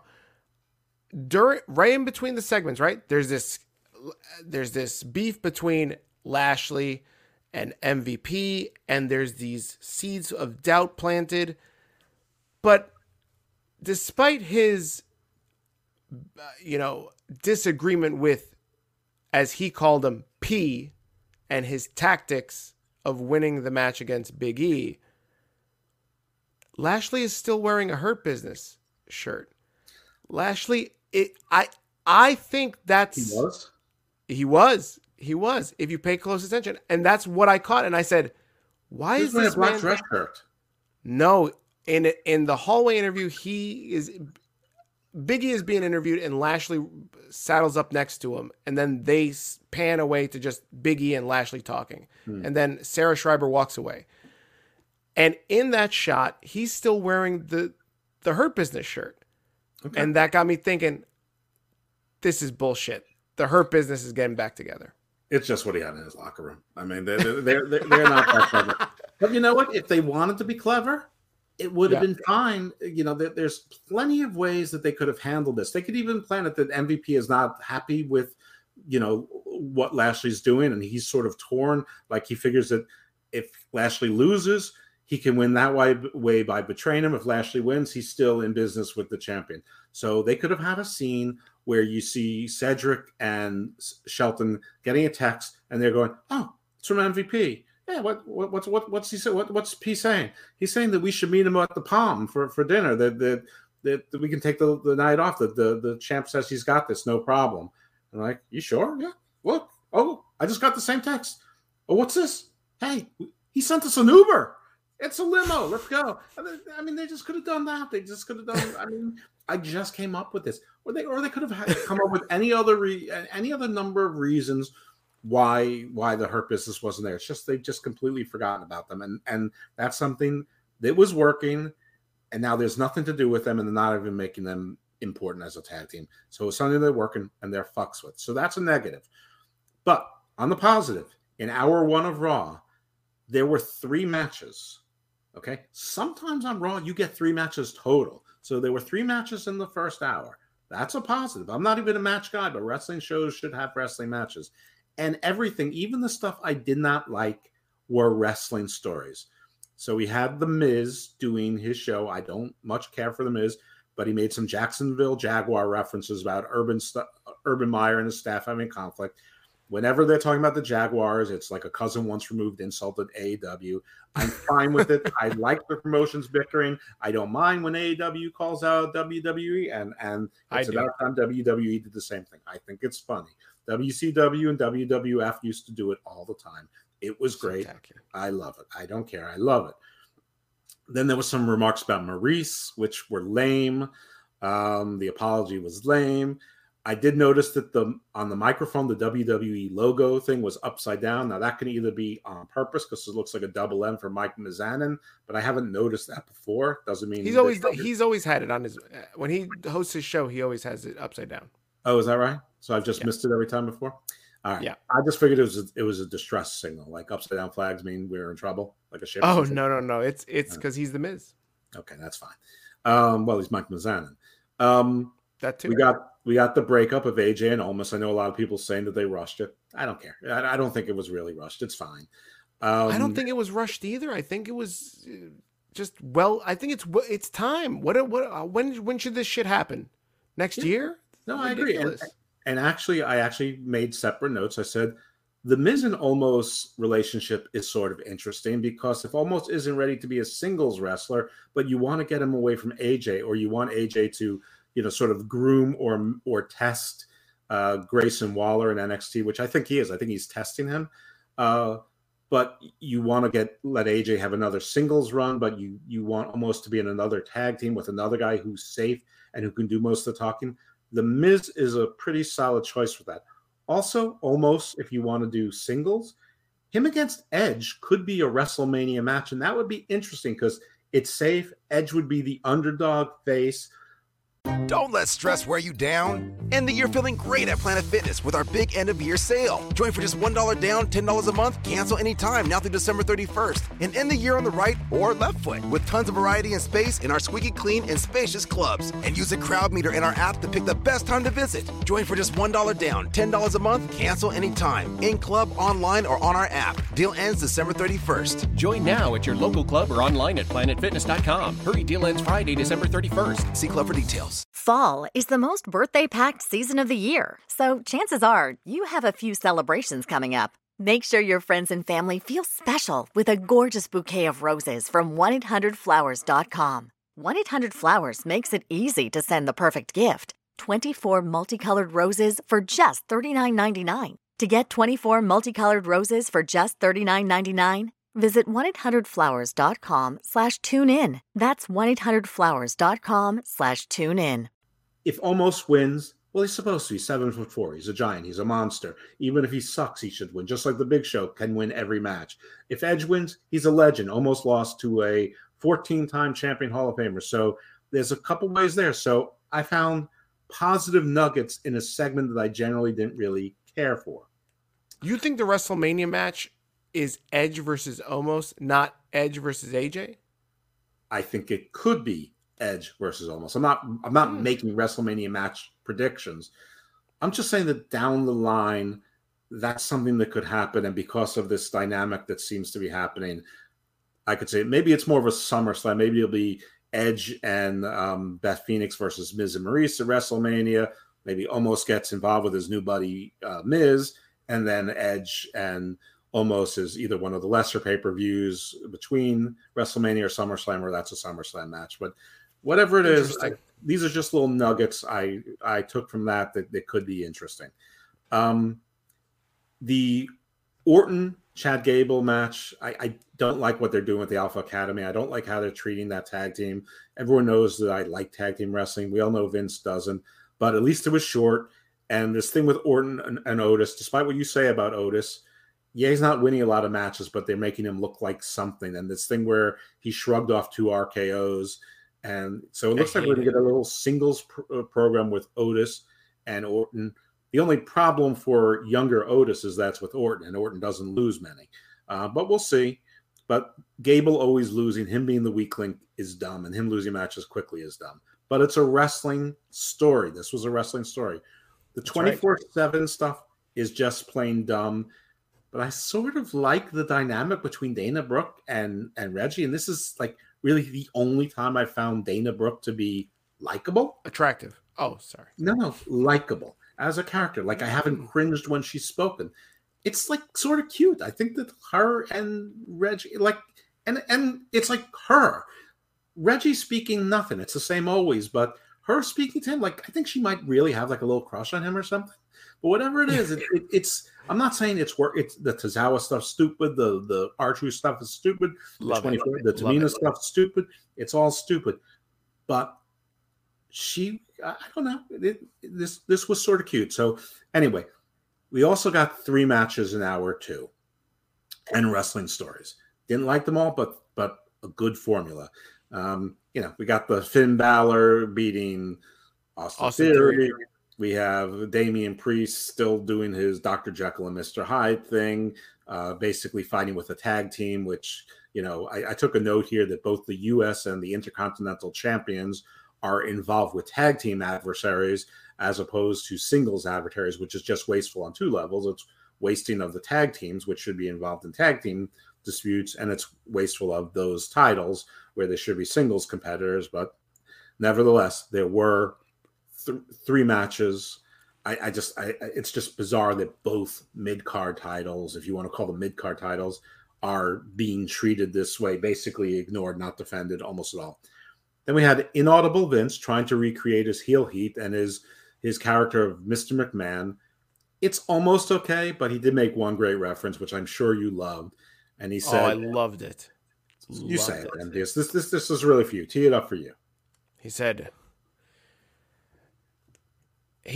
what happens is, so Theory lost the match with Balor, and he's like, "I'm sorry, Mr. McMahon," and he's like, yeah, but then he beat him up later on. He beat him up in the hallway. And he did. And he's like, "I've got ruthless aggression." And he's like, "But you still lost.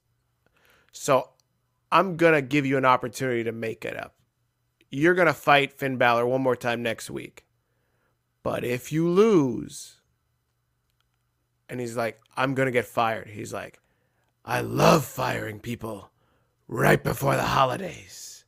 Gives me a warm feeling in my midsection here.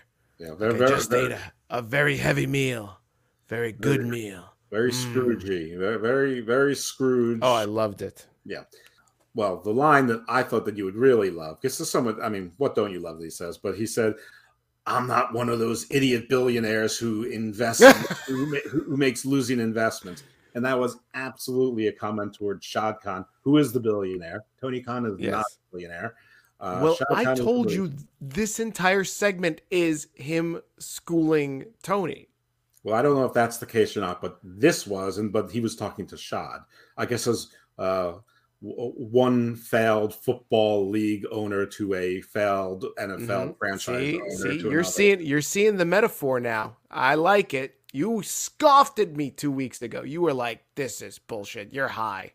Well, I mean, I think that you could have been wrong then and right now. I mean, that's possible also. But what I'm saying is the positives for the first 2 hours, wrestling stories, 3 matches in each of the first 2 hours. Now, this is where Raw once again falls off the cliff. Hour 3, where they least can afford to fall off the cliff, because this is where they lose people. Hour 3, you had the cutting edge segment with Maurice, where she's babbling on and on about how she's a wife and raising the kids and all by herself and blah, blah, blah, blah, blah, which is nonsense. First of all, her whining was atrocious. It sounded like everybody's ex-wife out there, actually like most people's current wives, because if they're an ex-wife, you don't hear it. But it's more bullshit here. because we have seen them on a reality show with all of the help they have, both from family and staff, and how great and dedicated a father The Miz is. So it doesn't work. Now, I guess they saw the error of their ways and they quickly reversed course on this silly story anyway, instead of saving the betrayal for later. But it took more than a half hour before we got to a single match in hour 3. And in that 35 minutes or so before they even transitioned to a match, we got a Liv Morgan promo. Oh, she's coming out in something that her grandmother knitted for her. It was like she's some hippie. It looked hot. Bad on her. It wasn't hot or made. Her boobies looked small and droopy. That's who she is. Whatever. Her promos sucked. Becky schooled her again. So at least Becky was good in this, but Liv sucked, and there were too many recaps. And then we get to the main event. But in between the announcement of the main event and the start of the main event are 4 entrances, commercials, recaps. So from minute 35 to basically minute 46, it takes us before the schmaz match starts. And it's going to be a schmaz match. And it was a schmaz match. And it wasn't a particularly good schmaz match. It was fine. But, all I'll say is that at least the formula is closer to right, even though there's a substantial amount of the ideas that are plain old bad. But the formula might be more important than the execution at this point, because that's what you need for a wrestling show. Because I've seen the same thing in NXT. Like in the beginning of NXT 2.0, they were just throwing shit out there. They were trying characters. They were just putting promos out there and just throwing stuff together.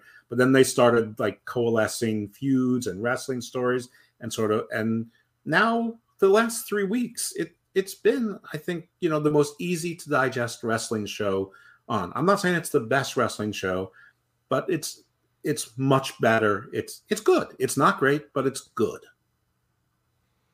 Should I call somebody? Do you have Stockholm syndrome? Yes. Yes to both. I like Raw. I think they've been doing a great job with their booking for several weeks now, and I think this is a good stuff. I agree with you. I hated the Liv Morgan stuff. Liv in a promo by herself in the middle of the ring. Oh my God, she was drowning out there. I tweeted myself. I was like, they need to send Becky out there fast because she is drowning. And they finally did. Becky made the segment better. I don't like the idea of Liv Morgan outsmarting Becky. I don't buy it. I really hope, as we discussed this last week, that this day one match is pretty much a showcase of Becky truly turning heel, but putting Liv over as a babyface when she puts her in the disarmer and doesn't let go and she just passes out. We'll see if that's the finish.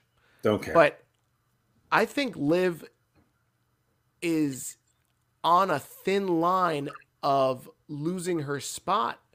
There was zero reaction. Previously, a couple weeks back, she's been getting some reaction, right? She got reaction in the match. She got reaction last week when she was in the aisleway.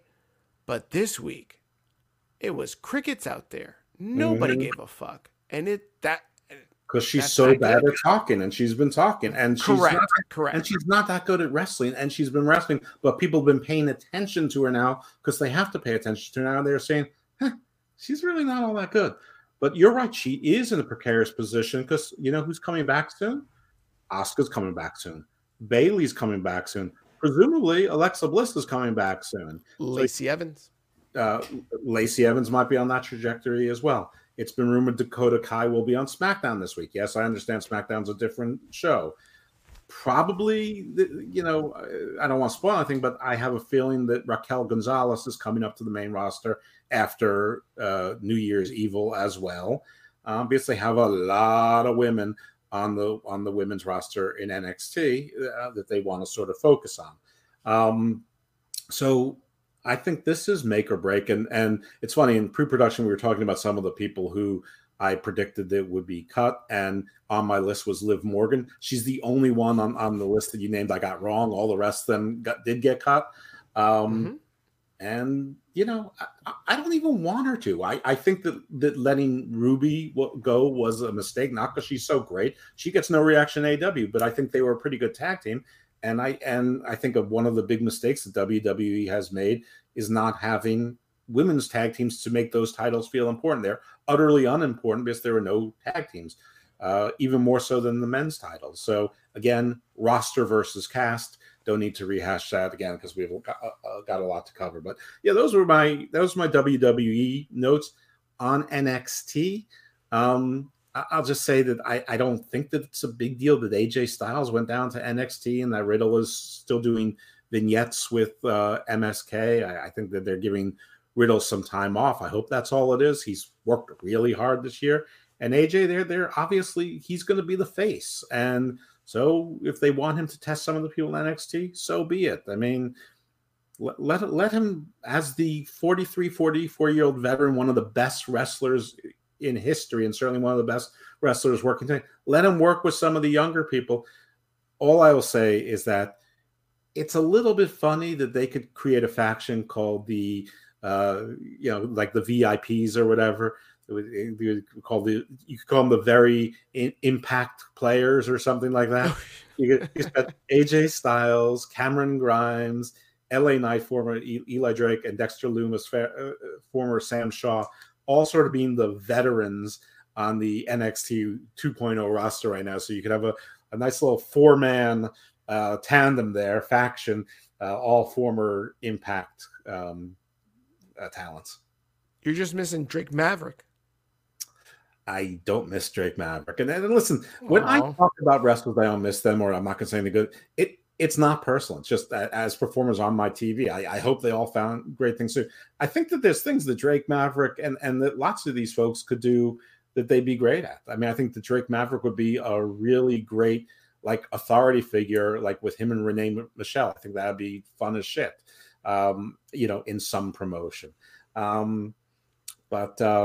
Anyway, we digress. But yeah, I just think that's a little bit fun. But NXT, if you're not watching it and you feel like giving up on some other shows, or you're just watching YouTube highlights of Raw and SmackDown, or whatever it is, give NXT another try, because it's I mean, again, it's not great, but it's good, and it's probably going to get better because I think that they are sort of. I mean, I think they sort of figured out that Andre Chase is not going to be a star, so he's going to sort of be the jobber, and he's jobbing on 205 Live also. I think that the Duke Hudson experiment is probably largely over. I think that they're going to slowly move some of these guys up to the main roster. They're doing some interesting things. It's okay if you don't view it as long-term investments in long-term story. I think that you'll enjoy it. It's certainly more interesting than when Kyle O'Reilly was in the main event. Segue. Oh, and speaking of Kyle O'Reilly, that's right. What a great segue. Thanks for teeing that up. Let's get into our AEW review. This past Dynamite featured the debut of Kyle O'Reilly. Here he is. Worst surprise in history. Nobody was surprised. Absolutely not a single soul on earth was surprised. You don't think so? You don't think some people were like, wow, look, finally, the band's back together? Yes, I'm sure that there were people who were, but there are people right now who posted this very day. Hey, it's great to see the Ring of Honor and Impact are working together because Jonathan Gresham is defending the Ring of Honor defunct title against Chris Sabin. On maybe it's on an Impact show, or maybe it's or maybe it's on an indie show. I don't know, but it's like they're not working together. He got booked and he's carrying that prop around. I mean, it's just stupid. But so the uncontested Epoch is back together in AEW. My only regret is that Roddy isn't with them. Roddy's the smartest one out of all of them. Perhaps. The fact that he signed a long-term deal earlier this year, great for him. Good for him. Did he sign a long-term deal? That's what I've read from, I think it was Sean Ross Sapp, that you won't see Roddy in AEW, at least not for another couple of years. Ugh, you just ruined my Christmas. What a freaking Grinch you are.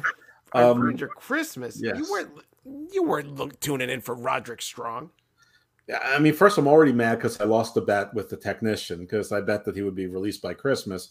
So I owe him dinner, but that's fine because That's Okay Caden already owes me dinner. So I will just, by the transfer of the property, have Caden owe David dinner. But I hated this Adam Cole Orange Cassidy match. I hated just the whole thing where Orange Cassidy overpowered Adam Cole's hands and put them into Orange Cassidy's pockets. I hate this shit. Yeah, the whole thing's weird. This whole thing, and have you noticed that they don't say Chaos anymore? So if Ishii or Rocky Romero is not on the show, they're no longer Chaos. They're just best friends. They don't even reference Chaos anymore. When Rocky Romero's there, they can't stop talking about it. They can't utter a paragraph without Chaos being. It's like a Harvard grad. I went to Harvard. Really? Did you know I went to Harvard when I was at Harvard? Chaos.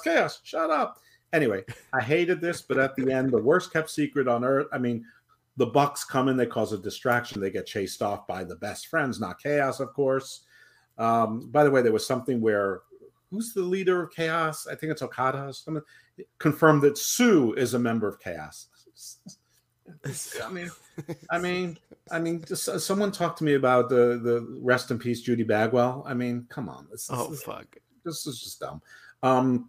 Anyway, so Cole was alone. Bobby Fish comes out, distracts the referee, and then from behind we see Kyle O'Reilly, who basically looks the same except he went back to the buzz cut, and he, I don't know, hits 2 kicks on Orange Cassidy or something like that, and then Adam Cole rolls him up, and then they get in each other's faces for the 6 people there who watched NXT and remembered all of these guys hated each other a few short months ago.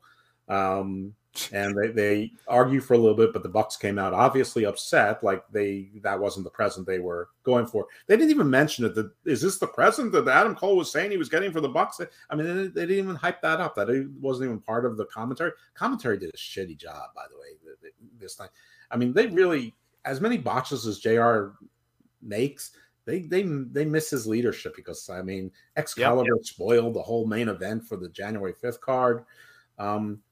But yeah, so Adam Cole wins, and then Adam Cole leaves with the uncontested Epoch, which is my play on Undisputed Era, of course. And the crowd's yelling Undisputed. And so he left with Fish and O'Reilly, and the Bucks walked out the other way with associate stooge Brandon Cutler.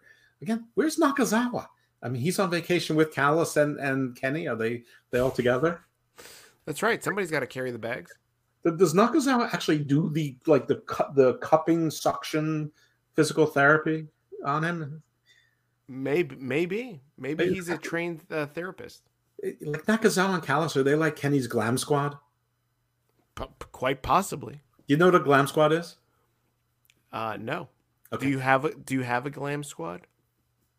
Almost, just one person, but yeah, like on these Real Housewives shows, like some of the women are so rich that they actually, when they travel, they bring a makeup artist, a couture advisor, someone to do their hair, someone to blow out the hair. They'll bring like a group of like 3 to 5 people with them as a glam squad to, like, so that when they have to wear 6 outfits a day for different occasions, like they always have the right makeup, they coordinate the right kind of looks, the right hairstyles. It's like amazing. And like, these people are taking on these trips. So I'm wondering if like Callis and Nakazawa are Kenny Omega's glam squad. I mean, his glam is pretty lame, but so are they.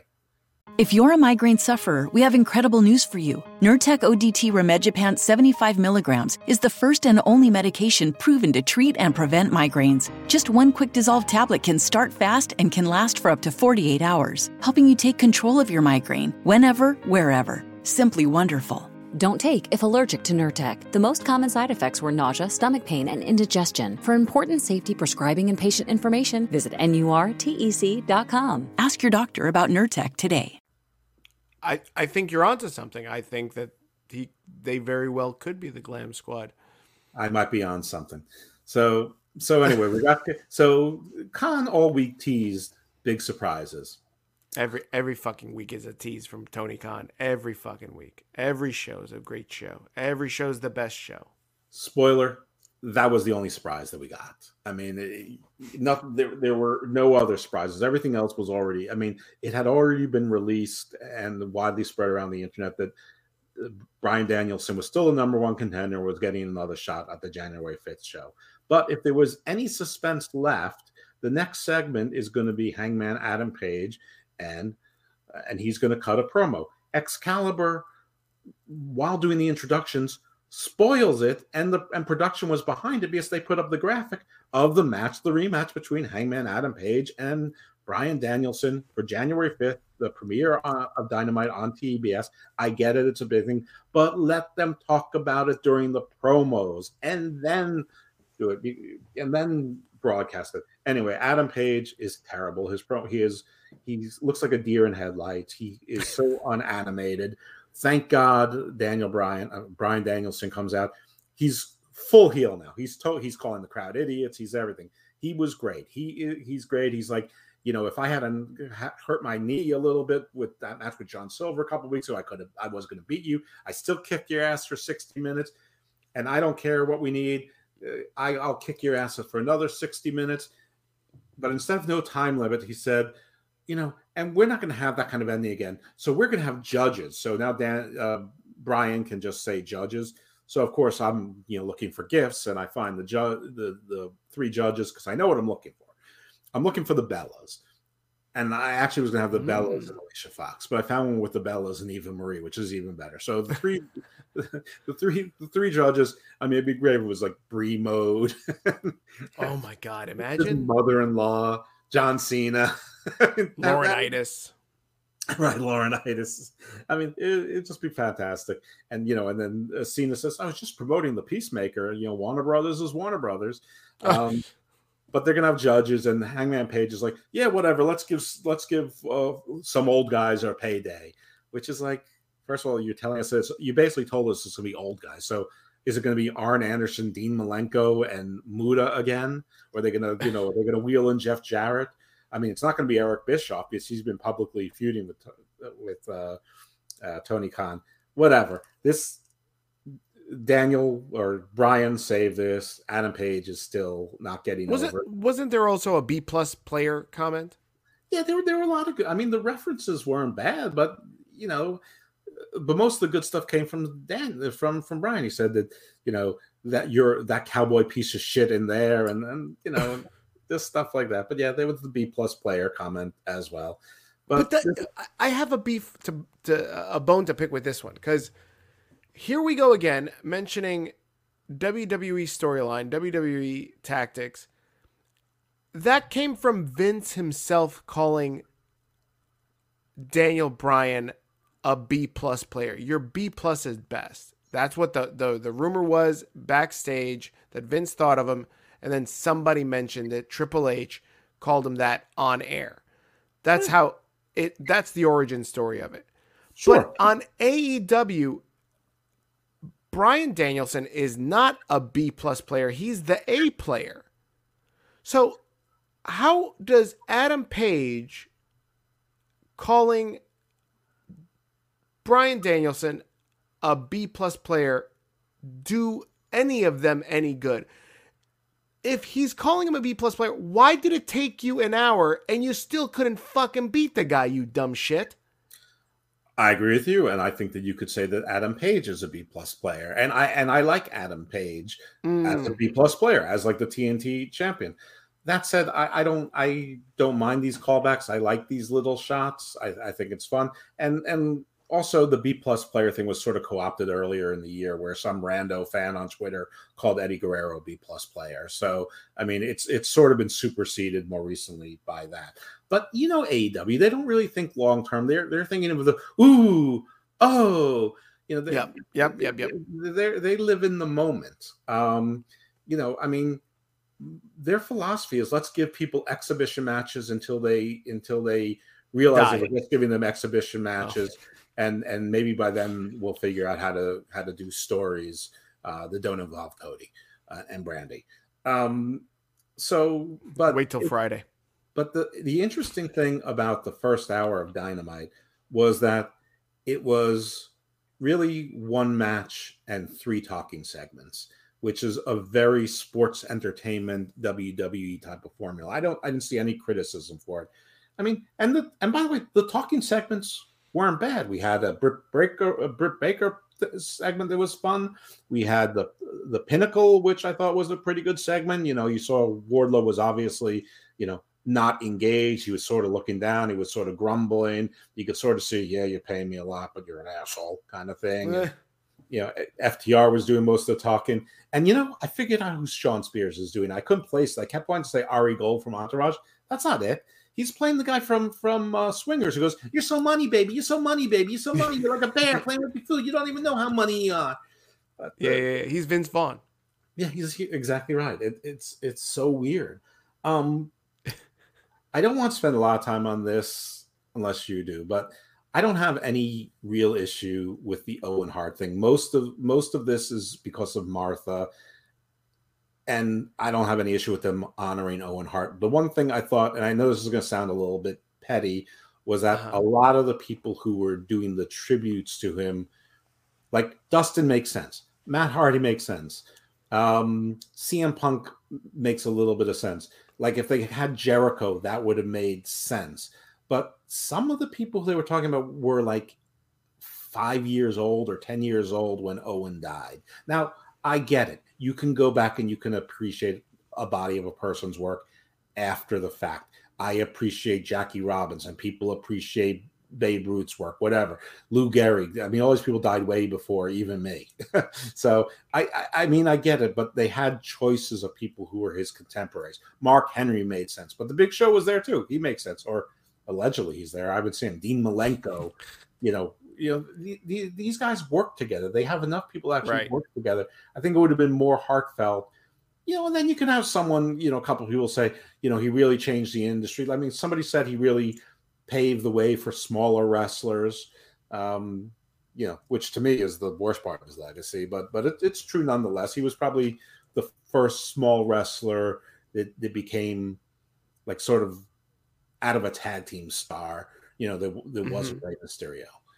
You can talk about, maybe the Dynamite Kid, but he never really made it out of the British Bulldogs. I think you're gonna see those interviews coming up. I mean, they've still got a lot of weeks to get to it, right? Yeah. And not only because it's a tournament, right? So it's like, you're gonna have to fill a couple weeks. So you'll get those interviews from, the old heads of that knew and worked with Owen, or even the young guys that were inspired by Owen, right? I don't have a big beef. I know a couple weeks ago I was joking around about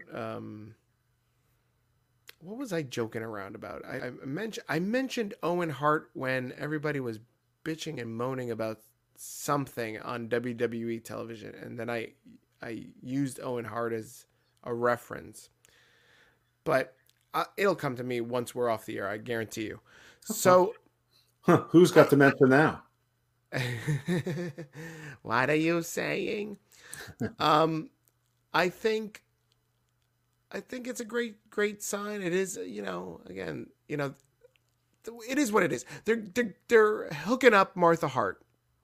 Great. Good for you.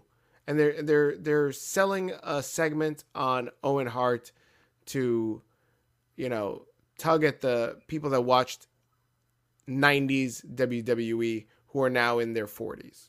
Yeah. So I think it's basically cool. I'm okay with it.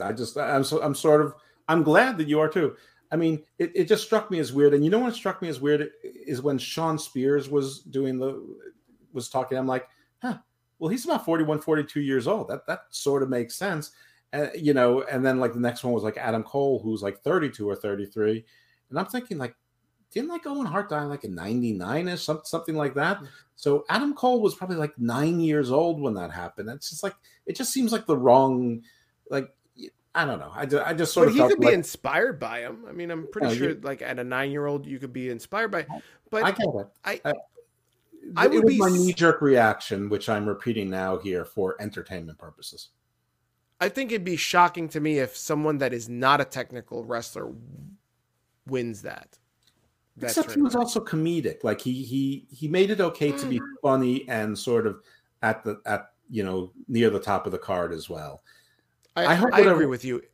I think go. Sorry, real quick. This is my joke.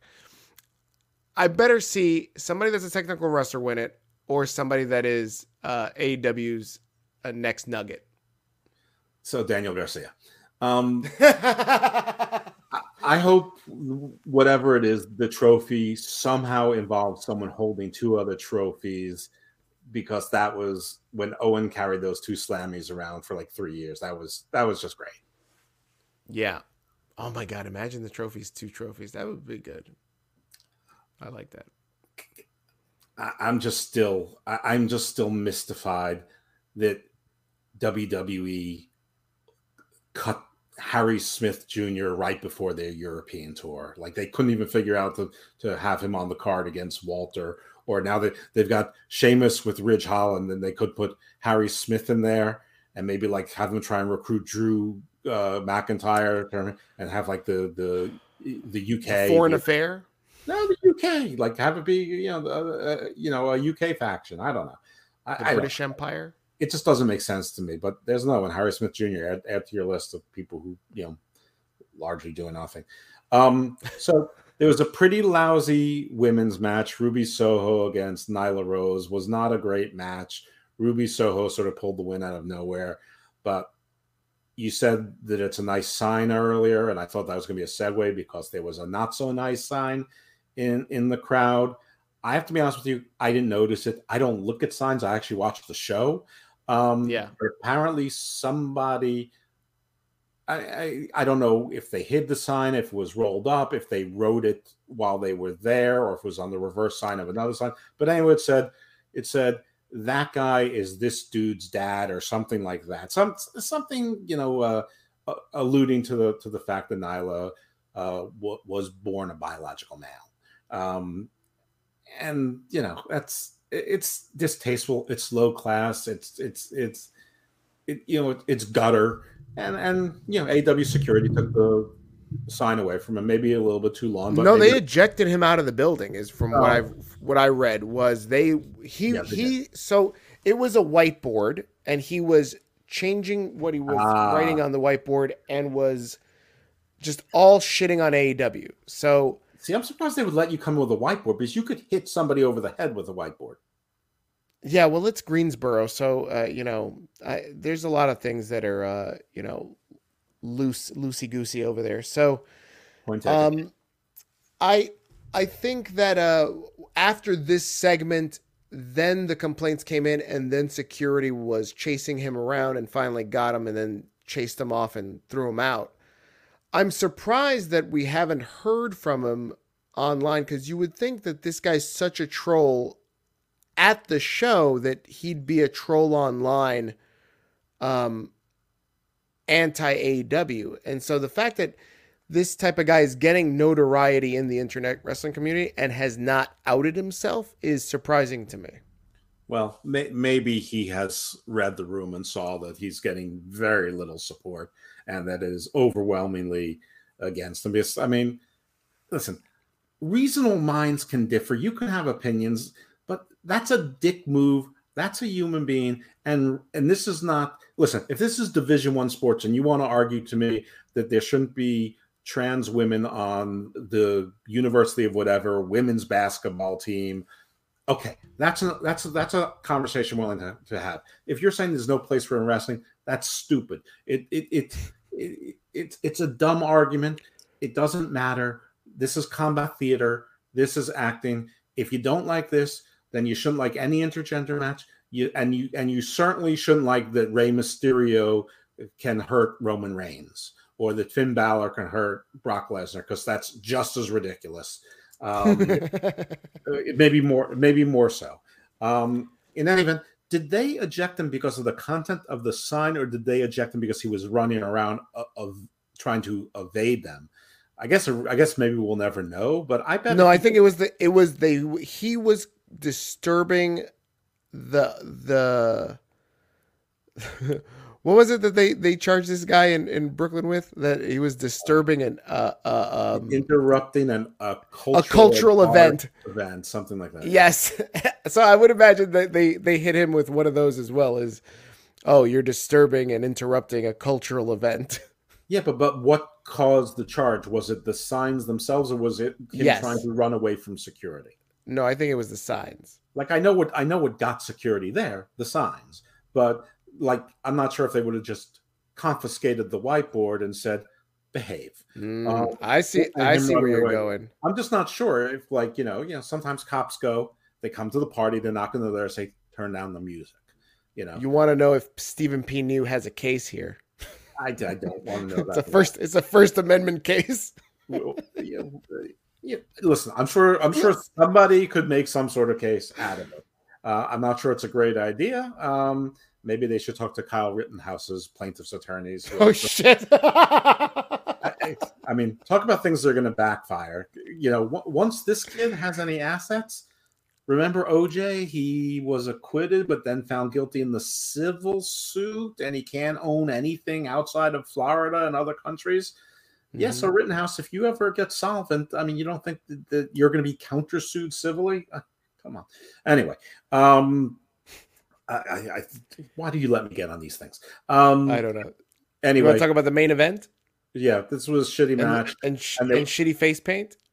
Well, there was a Wardlow squash match as well, where Shawn Spears did his thing, and I don't understand why Shawn Spears keeps saying, Wardlow, you're doing too many power bombs, and then hits him with a chair. I don't understand that gimmick. I mean, if it was a joke.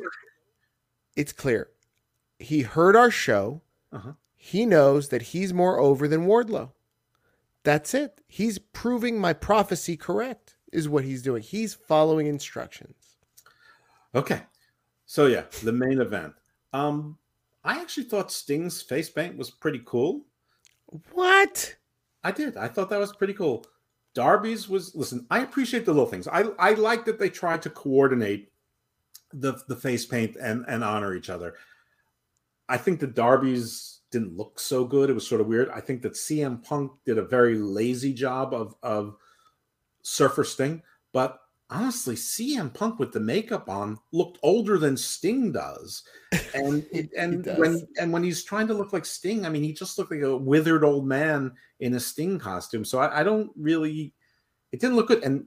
And CM Punk looked bad in this match. I mean, like Orange Cassidy does the joke kicks like as part of his shtick.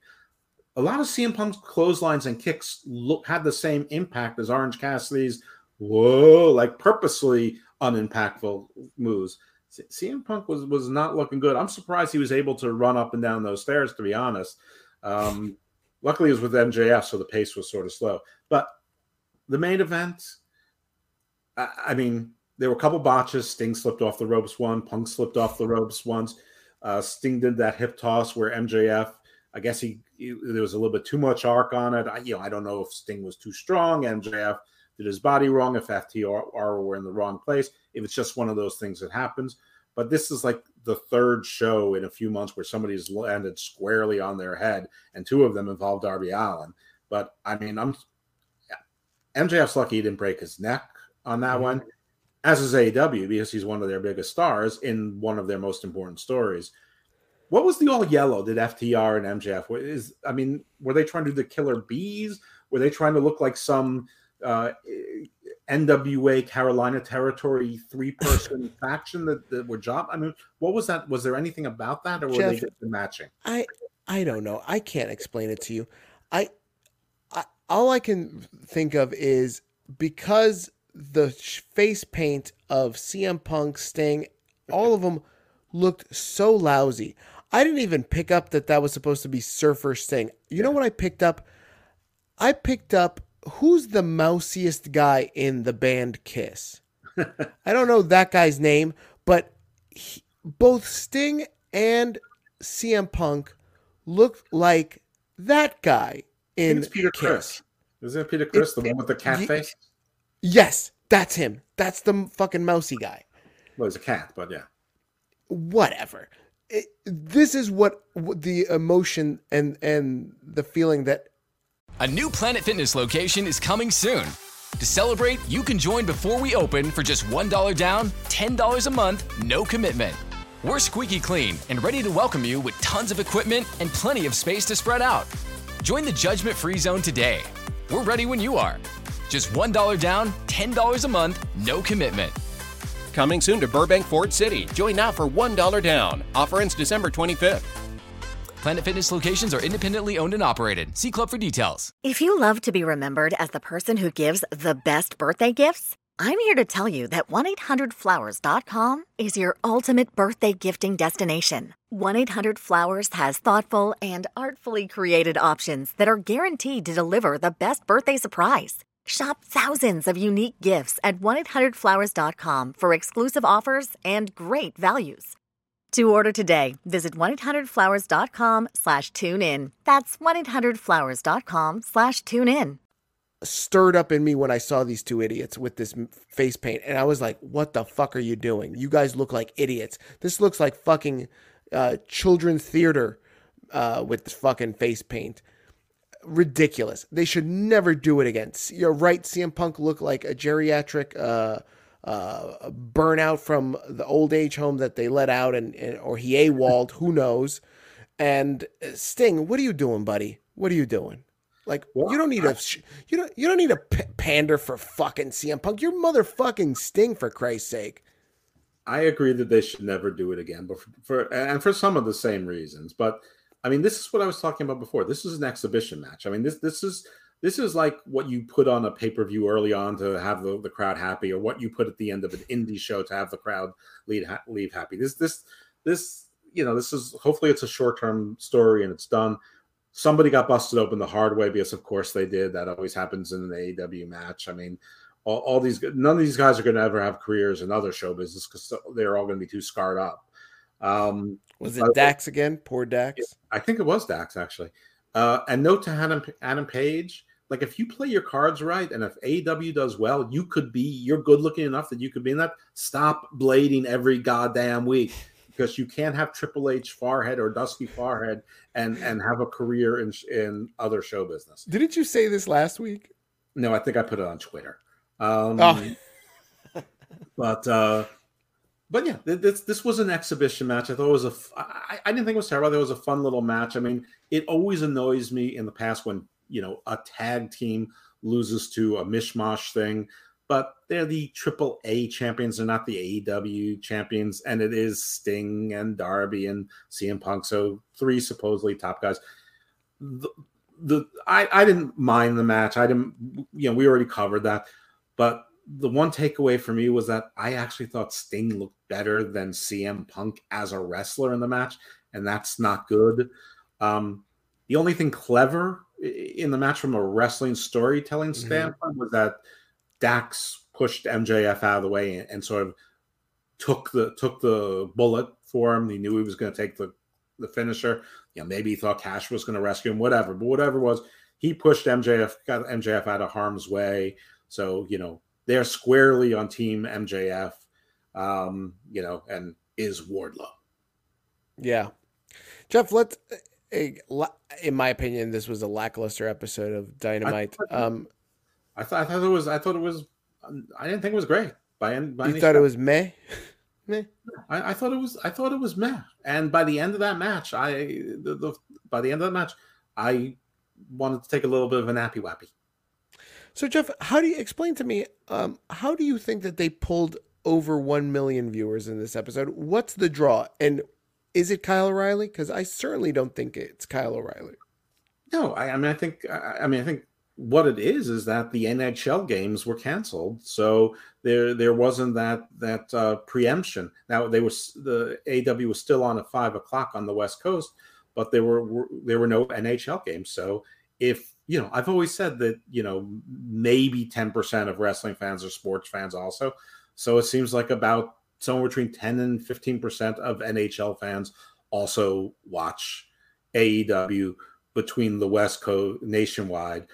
Because AEW has been doing high 8s to mid 9s, so you add 10% for that, and you get your number. So, okay, listen, if they maintain this million plus, terrific.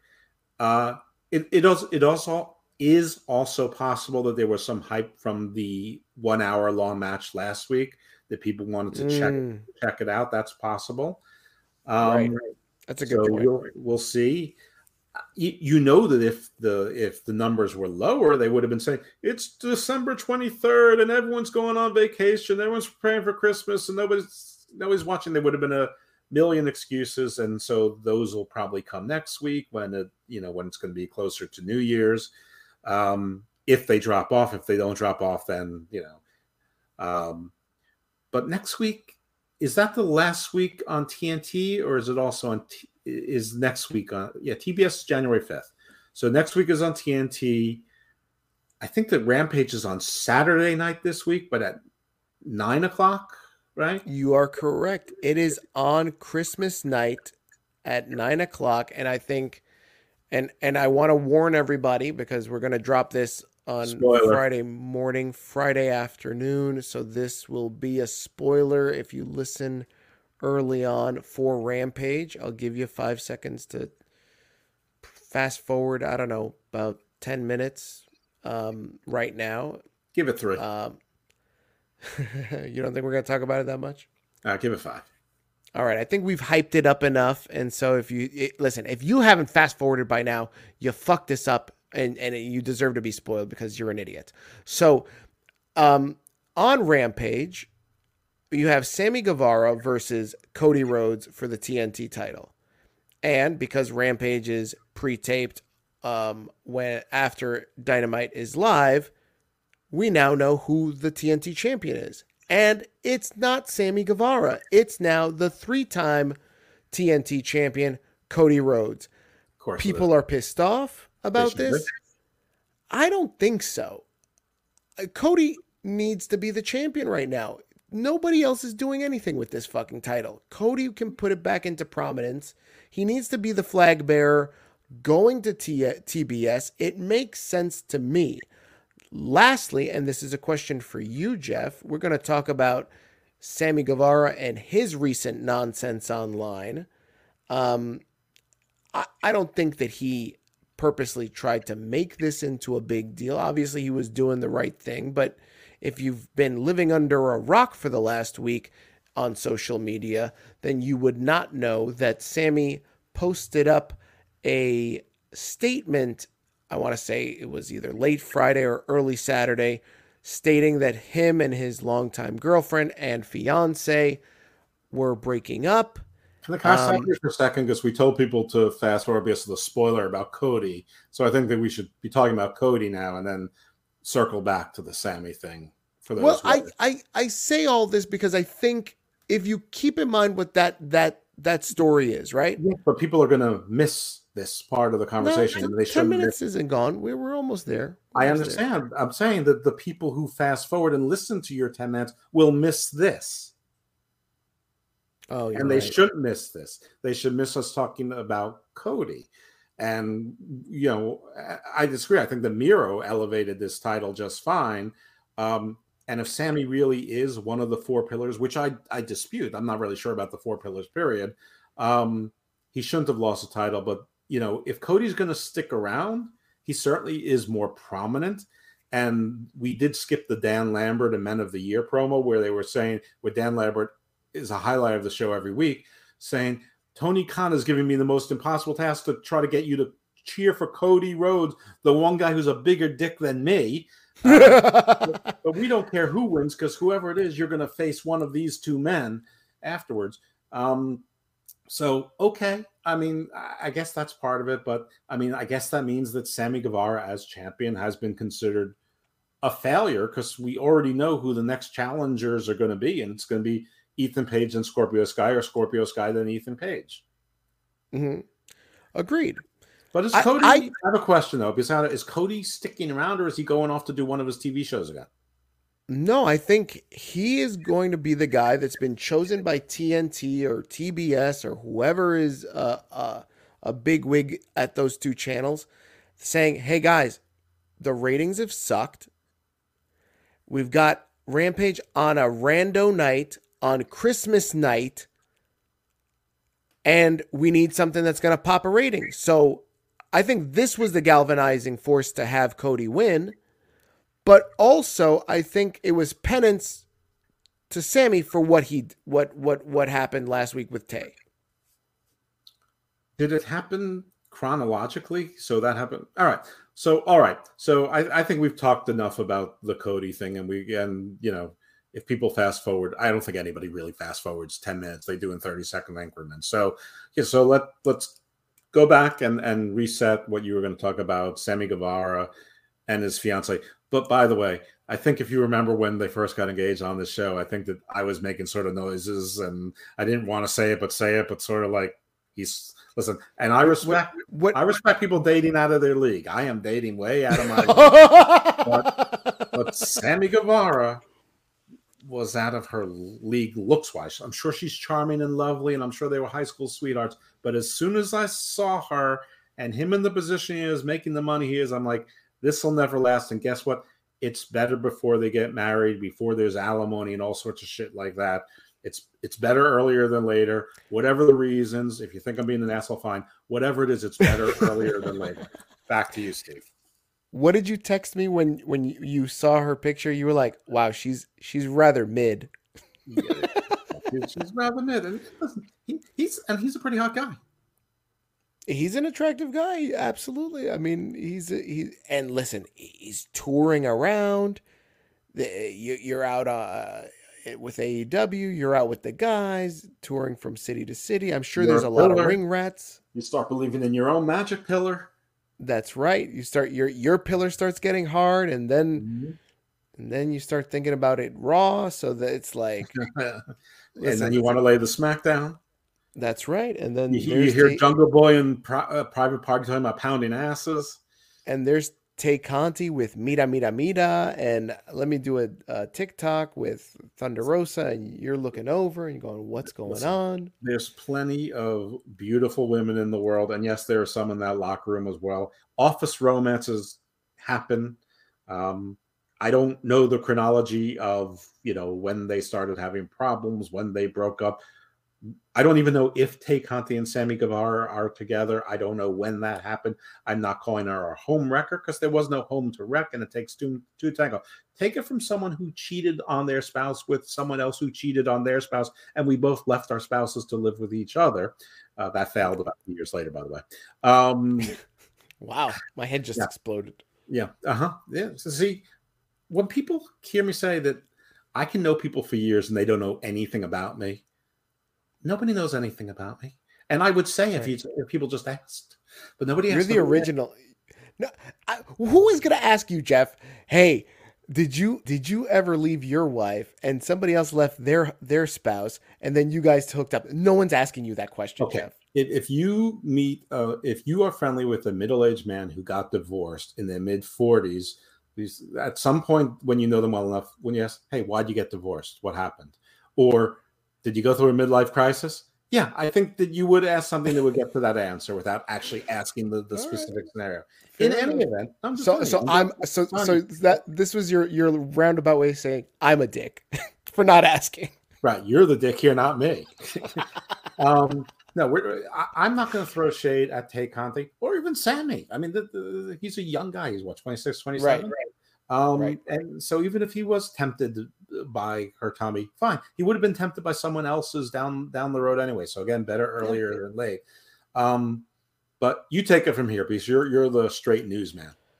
Yeah, no, I mean, listen, this is he tweeted out this thing. Honestly, he shouldn't have fucking said anything on fucking social media. I don't even understand why you're telling everybody that you broke up. Nobody know. I mean, yeah, it happened. The what's it called? The engagement happened on TV, national TV. So I can understand. All right, I gotta make reference to it on social media, but live nobody in public, gives a shit. die in public. Live in public, die in public. It's so stupid, so controlling. No, you're nobody right. gave a shit. Nobody would care if people saw him dating and they said, "Isn't he engaged?" And then someone said, "Oh yeah, they called off the engagement." Nobody. Yeah, we broke up in October. Like, nobody was that. He didn't need to write the statement. No, so I think Sammy asked. He's been burned before when he was 26 years old by something he said when he was 22 on a podcast that 6 people listened to before it was recirculated. So I think he sort of is overcompensating for that experience. Yes, right. But I think, I just think this is transparency gone wrong. Like, I don't think he needed to say anything. Like, fuck it. Like, it's none of their business. And shame on the fucking IWC for fucking assuming that it's Tay Conti too. Like, why are you dogging this girl? Like, leave her alone. Yeah. Who gives a fuck? If they are, they're not. What do you give a fuck? It's because you're fucking miserable in your own fucking mom's basement, you motherfucker. They have a lot in common. She's a beautiful woman. He's a handsome guy. They're in the same profession. Yeah. They're sort of at the same stages of their career, similar age groups. He doesn't speak Spanish. She can teach him Portuguese. That's right. Who wouldn't want to see them fuck? But Jesus Christ, why do you give a fuck that you want to fucking... Who wouldn't want to triple date and swing with Jungle Boy, Anna Jay, Tay Conti, and Sammy Guevara, Emmy and La Sicaria? That's right. It's just so ridiculous. Like, and even like all that I'm bringing, all the home wrecker comments is so fucking dumb. Like, get out of here. You wouldn't even know. Like, this is how you know that these motherfuckers have never had their dick wet. Like, this is ridiculous. No, they've never been tempted by anything that wasn't on South Park or wasn't food. Lisa Simpson, she might be young, but she's cute. Technically, she's been on TV for 30 years, so she's legal. Oh my God, that's all I wanted to talk about. That, like, it's just so stupid. Like, good. Yeah, I don't want to talk about that much either. I mean, it did though start a trend this week of professional wrestlers who live in public running away and shutting down their social media account. And this does sort of call back to last week when we were talking about, Jeff Hardy. Everyone's saying it's none of anyone's business. Yeah, it sort of is because he's a public figure, and we went through that. But this is like, it's none of anyone's business. Well, yeah, it sort of is. And even if they're not as famous as Jeff Hardy, they're on TV every week. But more importantly than that, they live on social media. They put their lives out there. So live by the sword, die by the sword. But the good news here, it's only a metaphor. And this is where this modern concept of words are violence is proven to be false, because violence is violence. Words are just words. So this is just something where sticks and stones can break your bones, but names won't hurt you. You deactivate your account. You lay low for a while. You ride it out. The end. But while I don't really disagree with Tay going off of Twitter and Sammy, shut down the damn vlog, kid. Stop looking like you're having so much fun. Then we had sort of like a mini feud with Darby Allin and Cora Jade, where he like criticized her skating gimmick was fake, which I don't know if it is or if it isn't. And then she responded that, well, not having allegations of abusing my former partners isn't part of and being a good person is part of my real life. And they both deleted it. And like, she used the word allegation. So, I mean, it's a sick burn, but with qualifications. I mean, I don't know what Darby did or didn't do, but nothing was validated. So there was that. But, good on Cora Jade for shutting him up. Fucking idiot. Nobody asked you to jump in here. Yeah, nobody else did, but they both went off of social media. Then Jordan Grace, of course, who's a stalwart of social media, somehow she got into this thing where, like, I guess people were calling her short, or maybe they were calling her husband short, and they both are short. And she's really into the body shaming thing. So now she was calling, basically the making fun of people's height as a form of body shaming, which I mean, I guess it is. It is. But she ran off of social media. Then, like, Jonathan Gresham, I guess, defended her, and then people were calling him soft. And then people were like, how can you call him soft for defending his wife? Which they're right. He's not. He should defend his wife. But then he went off of social media, which is really bad timing for him, because he's trying to promote his show, his Terminus, which is, he's trying to build it off and fool people into thinking that it's still sort of Ring of Honor. And so he really needs to be on social media and have things being retweeted and whatever to get the word out, to get people to buy the show. And I guess it'll be on Fight or something and whatever it is. So they're off social media. So I think it's fine. But I think the reason that they're gone too is because they got into it with Anthony Ogogo. I think first Jordan Grace got into it with Anthony Ogogo over some bullshit, and then she called him out and was like, bro, you have no room. I think he was like criticizing somebody's work rate. He's such a dude. And And she's like, bro, you're not even in this fucking business like a year. You don't have no right to criticize work rate.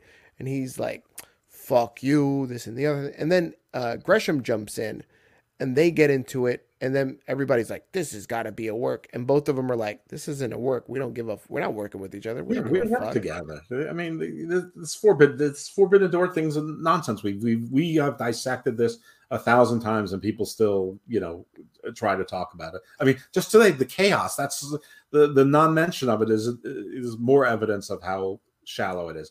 But yeah, Anthony Ogogo is a douche. I'm with Jordan Grace on this one. I'm with Gresham on this one. Ogogo had 3 matches and he's been injured ever since. He broke his orbital bone, whatever. And I know that he was a legit boxer. I know that he originally injured his face in boxing and that, he's 80% blind in one eye and now maybe he's 100% blind. That I don't know. I get it. But he's a hell of a talker. I was born legally blind. I've been in situations where all of the store clerks are just standing in a circle waiting for me to figure out where my card is. If you're one of the millions of Americans who are blind or partially sighted, you might know the feeling too. Which one is my credit card? Now I have to get somebody else to go through my cards to pick out this one. Introducing a card designed for the blind and partially sighted. Touch Card by MasterCard. 3 distinctly shaped notches help people feel the difference between types of cards. Circular for debit, square for credit, and triangular for prepaid. This is wonderful. You'll be able to tell my cards apart.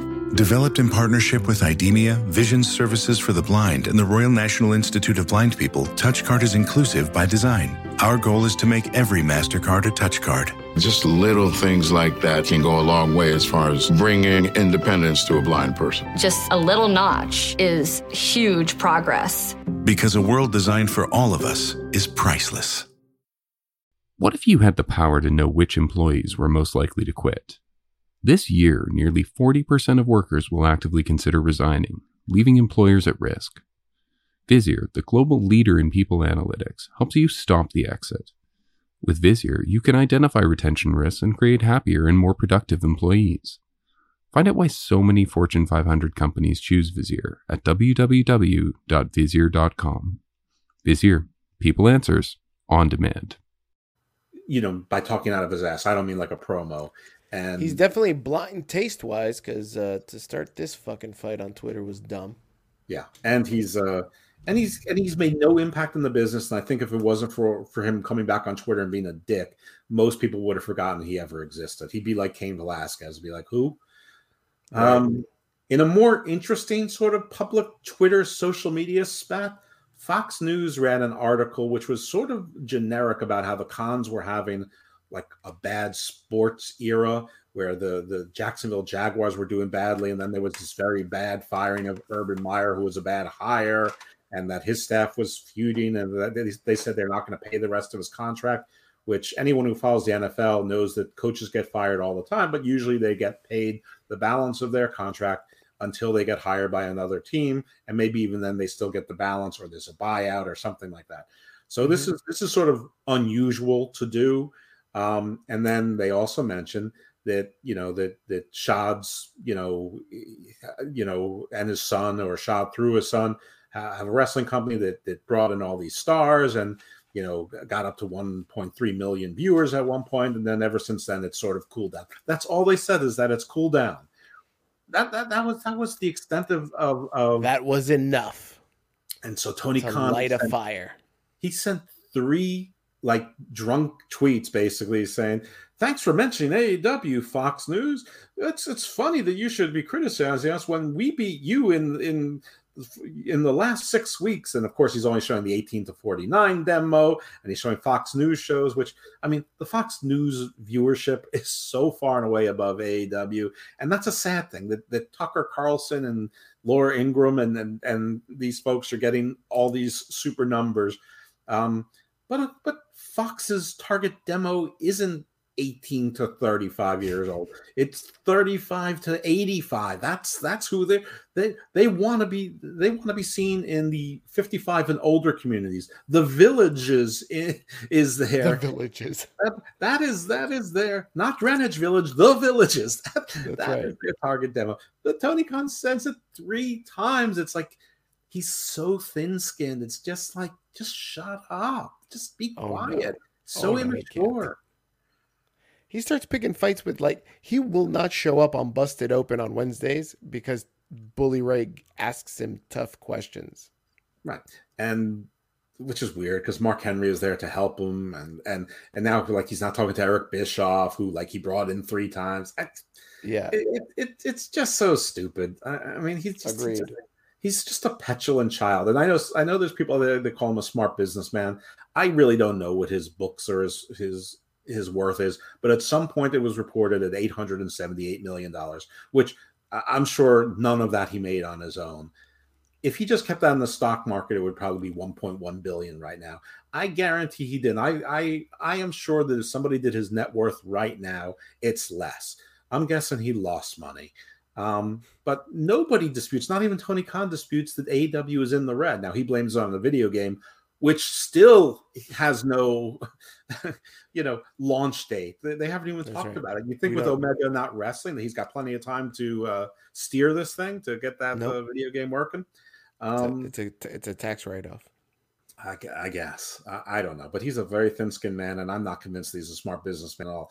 I mean, he's smart enough to figure that the fans love me so much and love what I'm giving them that I can keep giving them exhibition matches. And he's a great cult leader. He's a great cult leader. He's a great promoter. He found a very dopey audience. And I mean wrestling fans writ large. I'm not talking about AEW fans. I'm including myself in this. This is a dopey thing. And at 53, it's especially dopey for me. Speak for yourself. Watching this shit. Well, you're only 40. I don't watch AEW.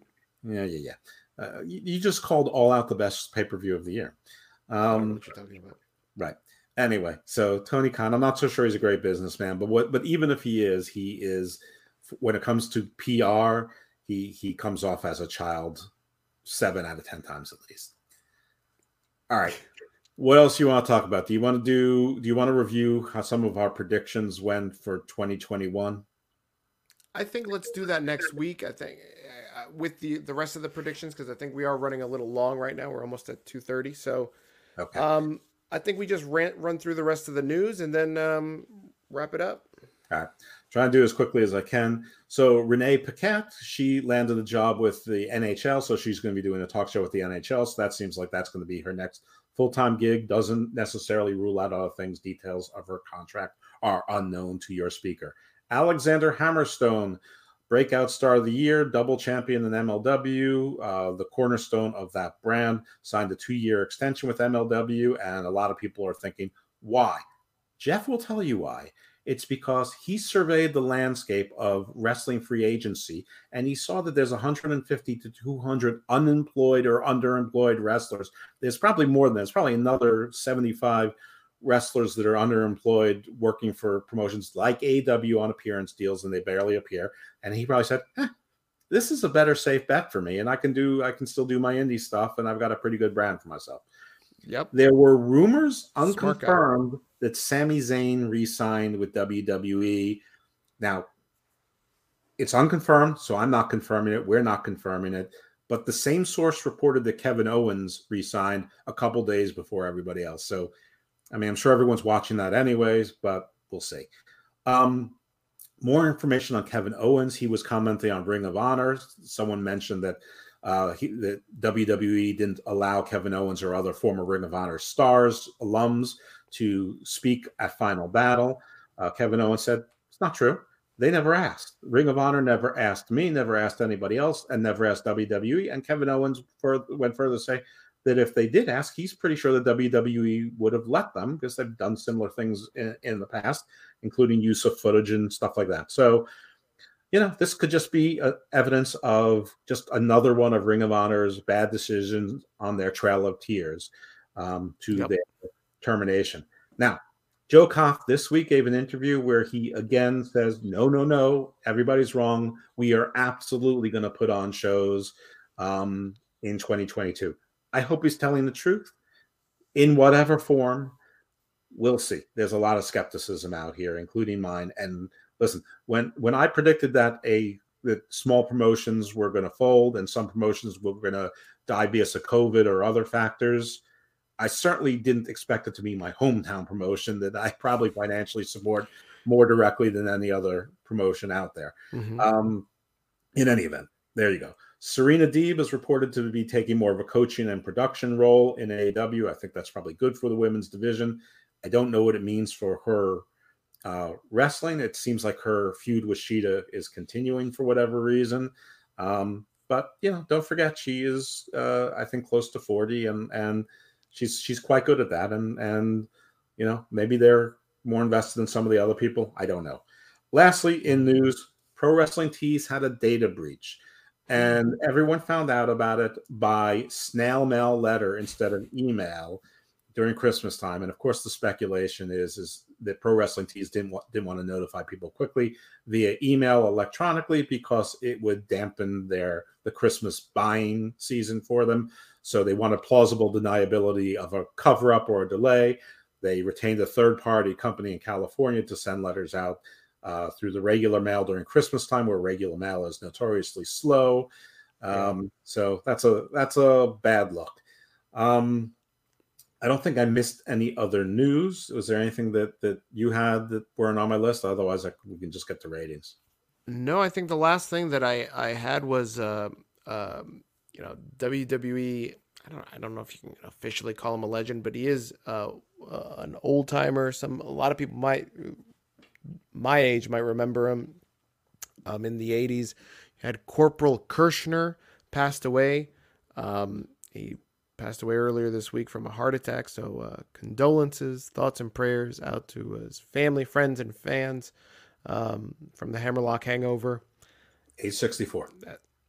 There you go. All a little bit young for a heart attack, but not unheard of. Right. Okay, ratings. We are recording this show on Thursday night, December 24th, Christmas Eve. So I'm all caught up with MLW except for tonight. But Impact last week, so a week ago, December 17th, did 71,000, down 19,000. So the Impact tread keeps on losing tread. I don't know. Whatever.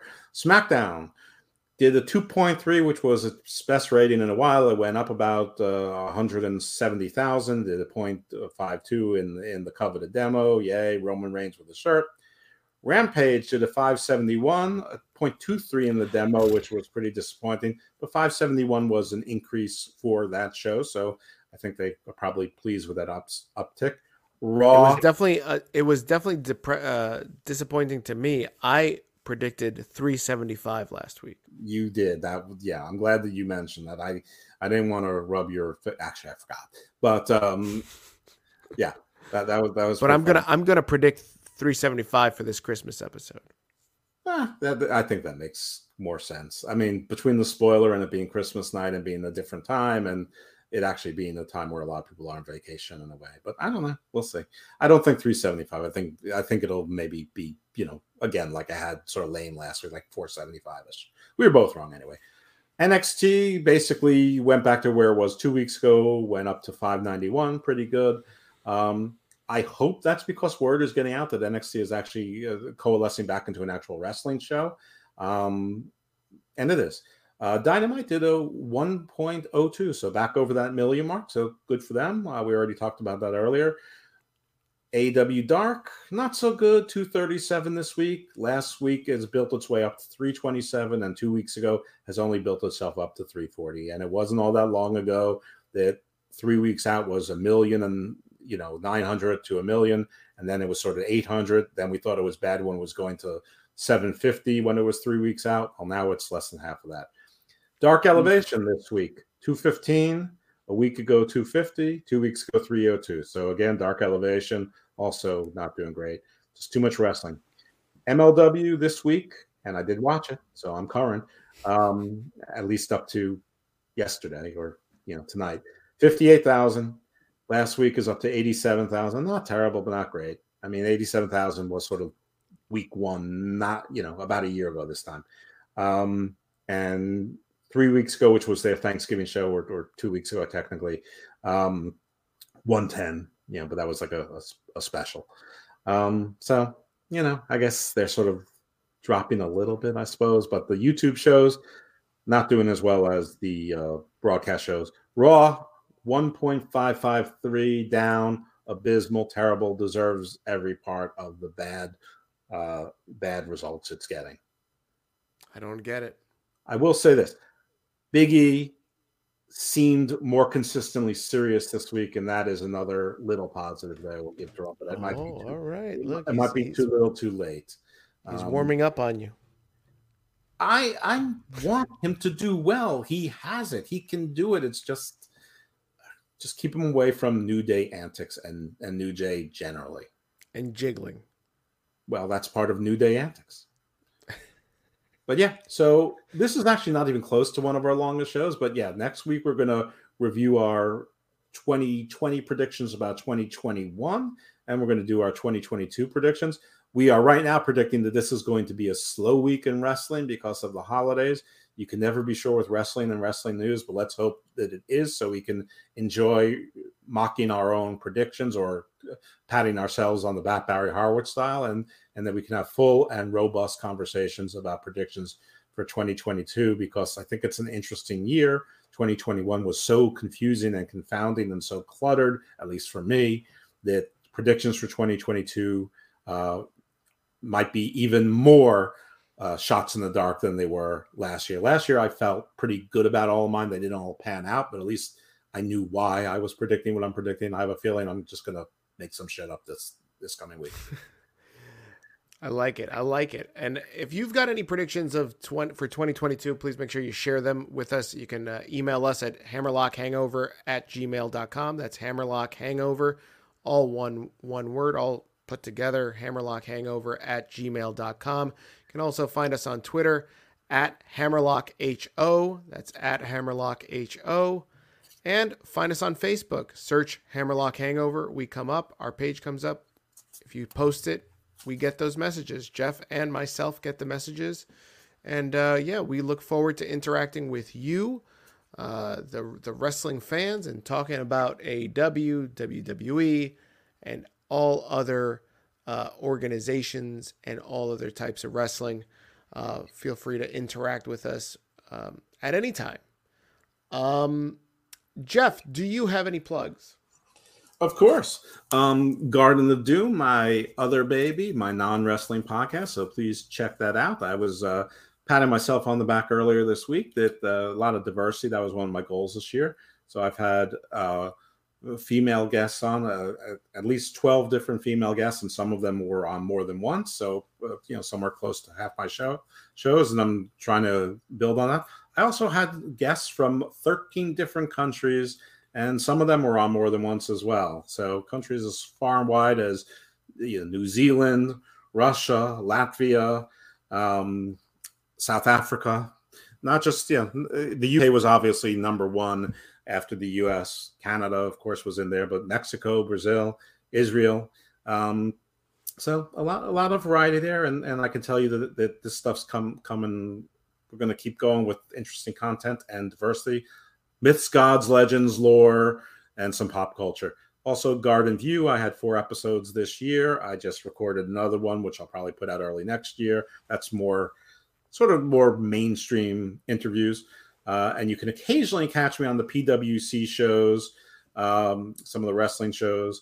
But that's just a shout to the PWC, which carries this fine show and the shows I just mentioned. Also at Mark Media Group, which carries this fine show and other shows. And those technical issues still are not resolved with Wrestling Soup. But as far as I know, at least in theory, we're still on the Wrestling Soup network, but you can't find us there for at least the last 10 days or so. And if you can't find us there, then please make sure that you follow our regular stream.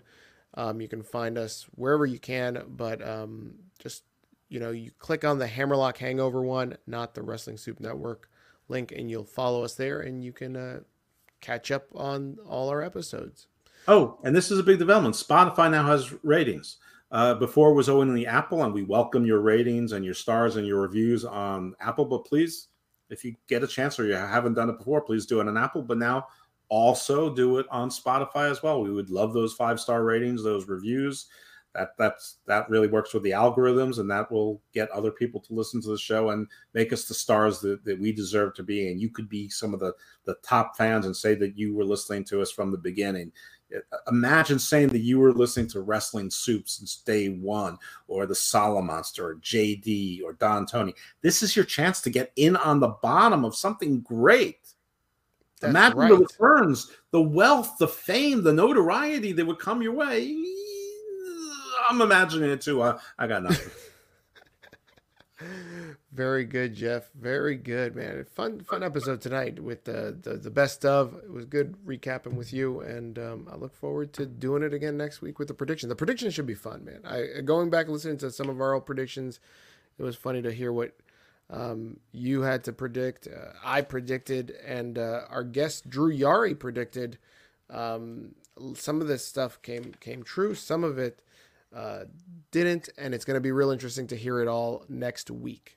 What was funnier was if you listen to the mid-year show with Kevin's predictions, because he was uncannily right about some things, but some of those things changed, so he became uncannily wrong with them. So he said Daniel Bryan will retire, which he did, but then he unretired. He said the Iconics would be gone, which they were, but now they're reformed again. So, I mean, it was sort of funny. Like, he was like really right about some stuff, but some of the stuff reversed itself. So those are 2 back-to-back shows if you want to check those out last December. I don't think we're going to have any guests next week. I think it's just going to be us doing it. Yep, I think that's just good enough. And then maybe in the new year, we'll see if we can kind of hit up some people to be guests on the show and see if we can drive these numbers. Please make sure, please, if you enjoyed the show, guys, please make sure that you are sharing this with your friends, your family, anybody that likes wrestling. Please make sure you're sharing the link and the podcast to them, and especially if you're in any wrestling groups, whether that be in Facebook or any other social media platform that you use, Reddit, Instagram. Right. That's right. 4chan, wherever you like to talk about wrestling, drop a recommendation. Hey, I listen to Hammerlock Hangover and these 2 idiots are pretty funny. Yeah. Or, hey, listen to these 2 idiots. They don't know what they're talking about. We are just good enough. Tell them if you want to listen to a podcast that is just good enough and is truly mid, then that Hammerlock Hangover is your show. Just good enough. That's right. We're the Pam of wrestling podcasts. That's right. Not Karen, but Pam. We're just good enough. You're the girl next door. All right, guys, that's enough. Thanks for everything. Thanks for listening, and happy holidays, guys. Have a safe one, and yeah, all that stuff. Bye. Stay well, my friends. When getting the job done right is job one, you need construction equipment that's built right. From compact track loaders to the world's #1 selling compact excavator, the Kubota construction lineup features durable Kubota engines, more comfort, and the versatility to do it all and do it right. Visit your local Kubota dealer today. Go to KubotaUSA.com for full disclaimer. First Choice Equipment. On the web at firstchoiceequipment.com. Whatever business you're in, growth isn't just about getting bigger. At ADP, we believe it's about getting stronger by turning data into insights so you can build teams that work as teams. By using our AI technology to help catch payroll errors before they're errors. And by keeping ahead of thousands of changing regulations so you can keep ahead of everything else. ADP helps businesses like yours grow stronger every day. ADP, HR, talent, time, and payroll.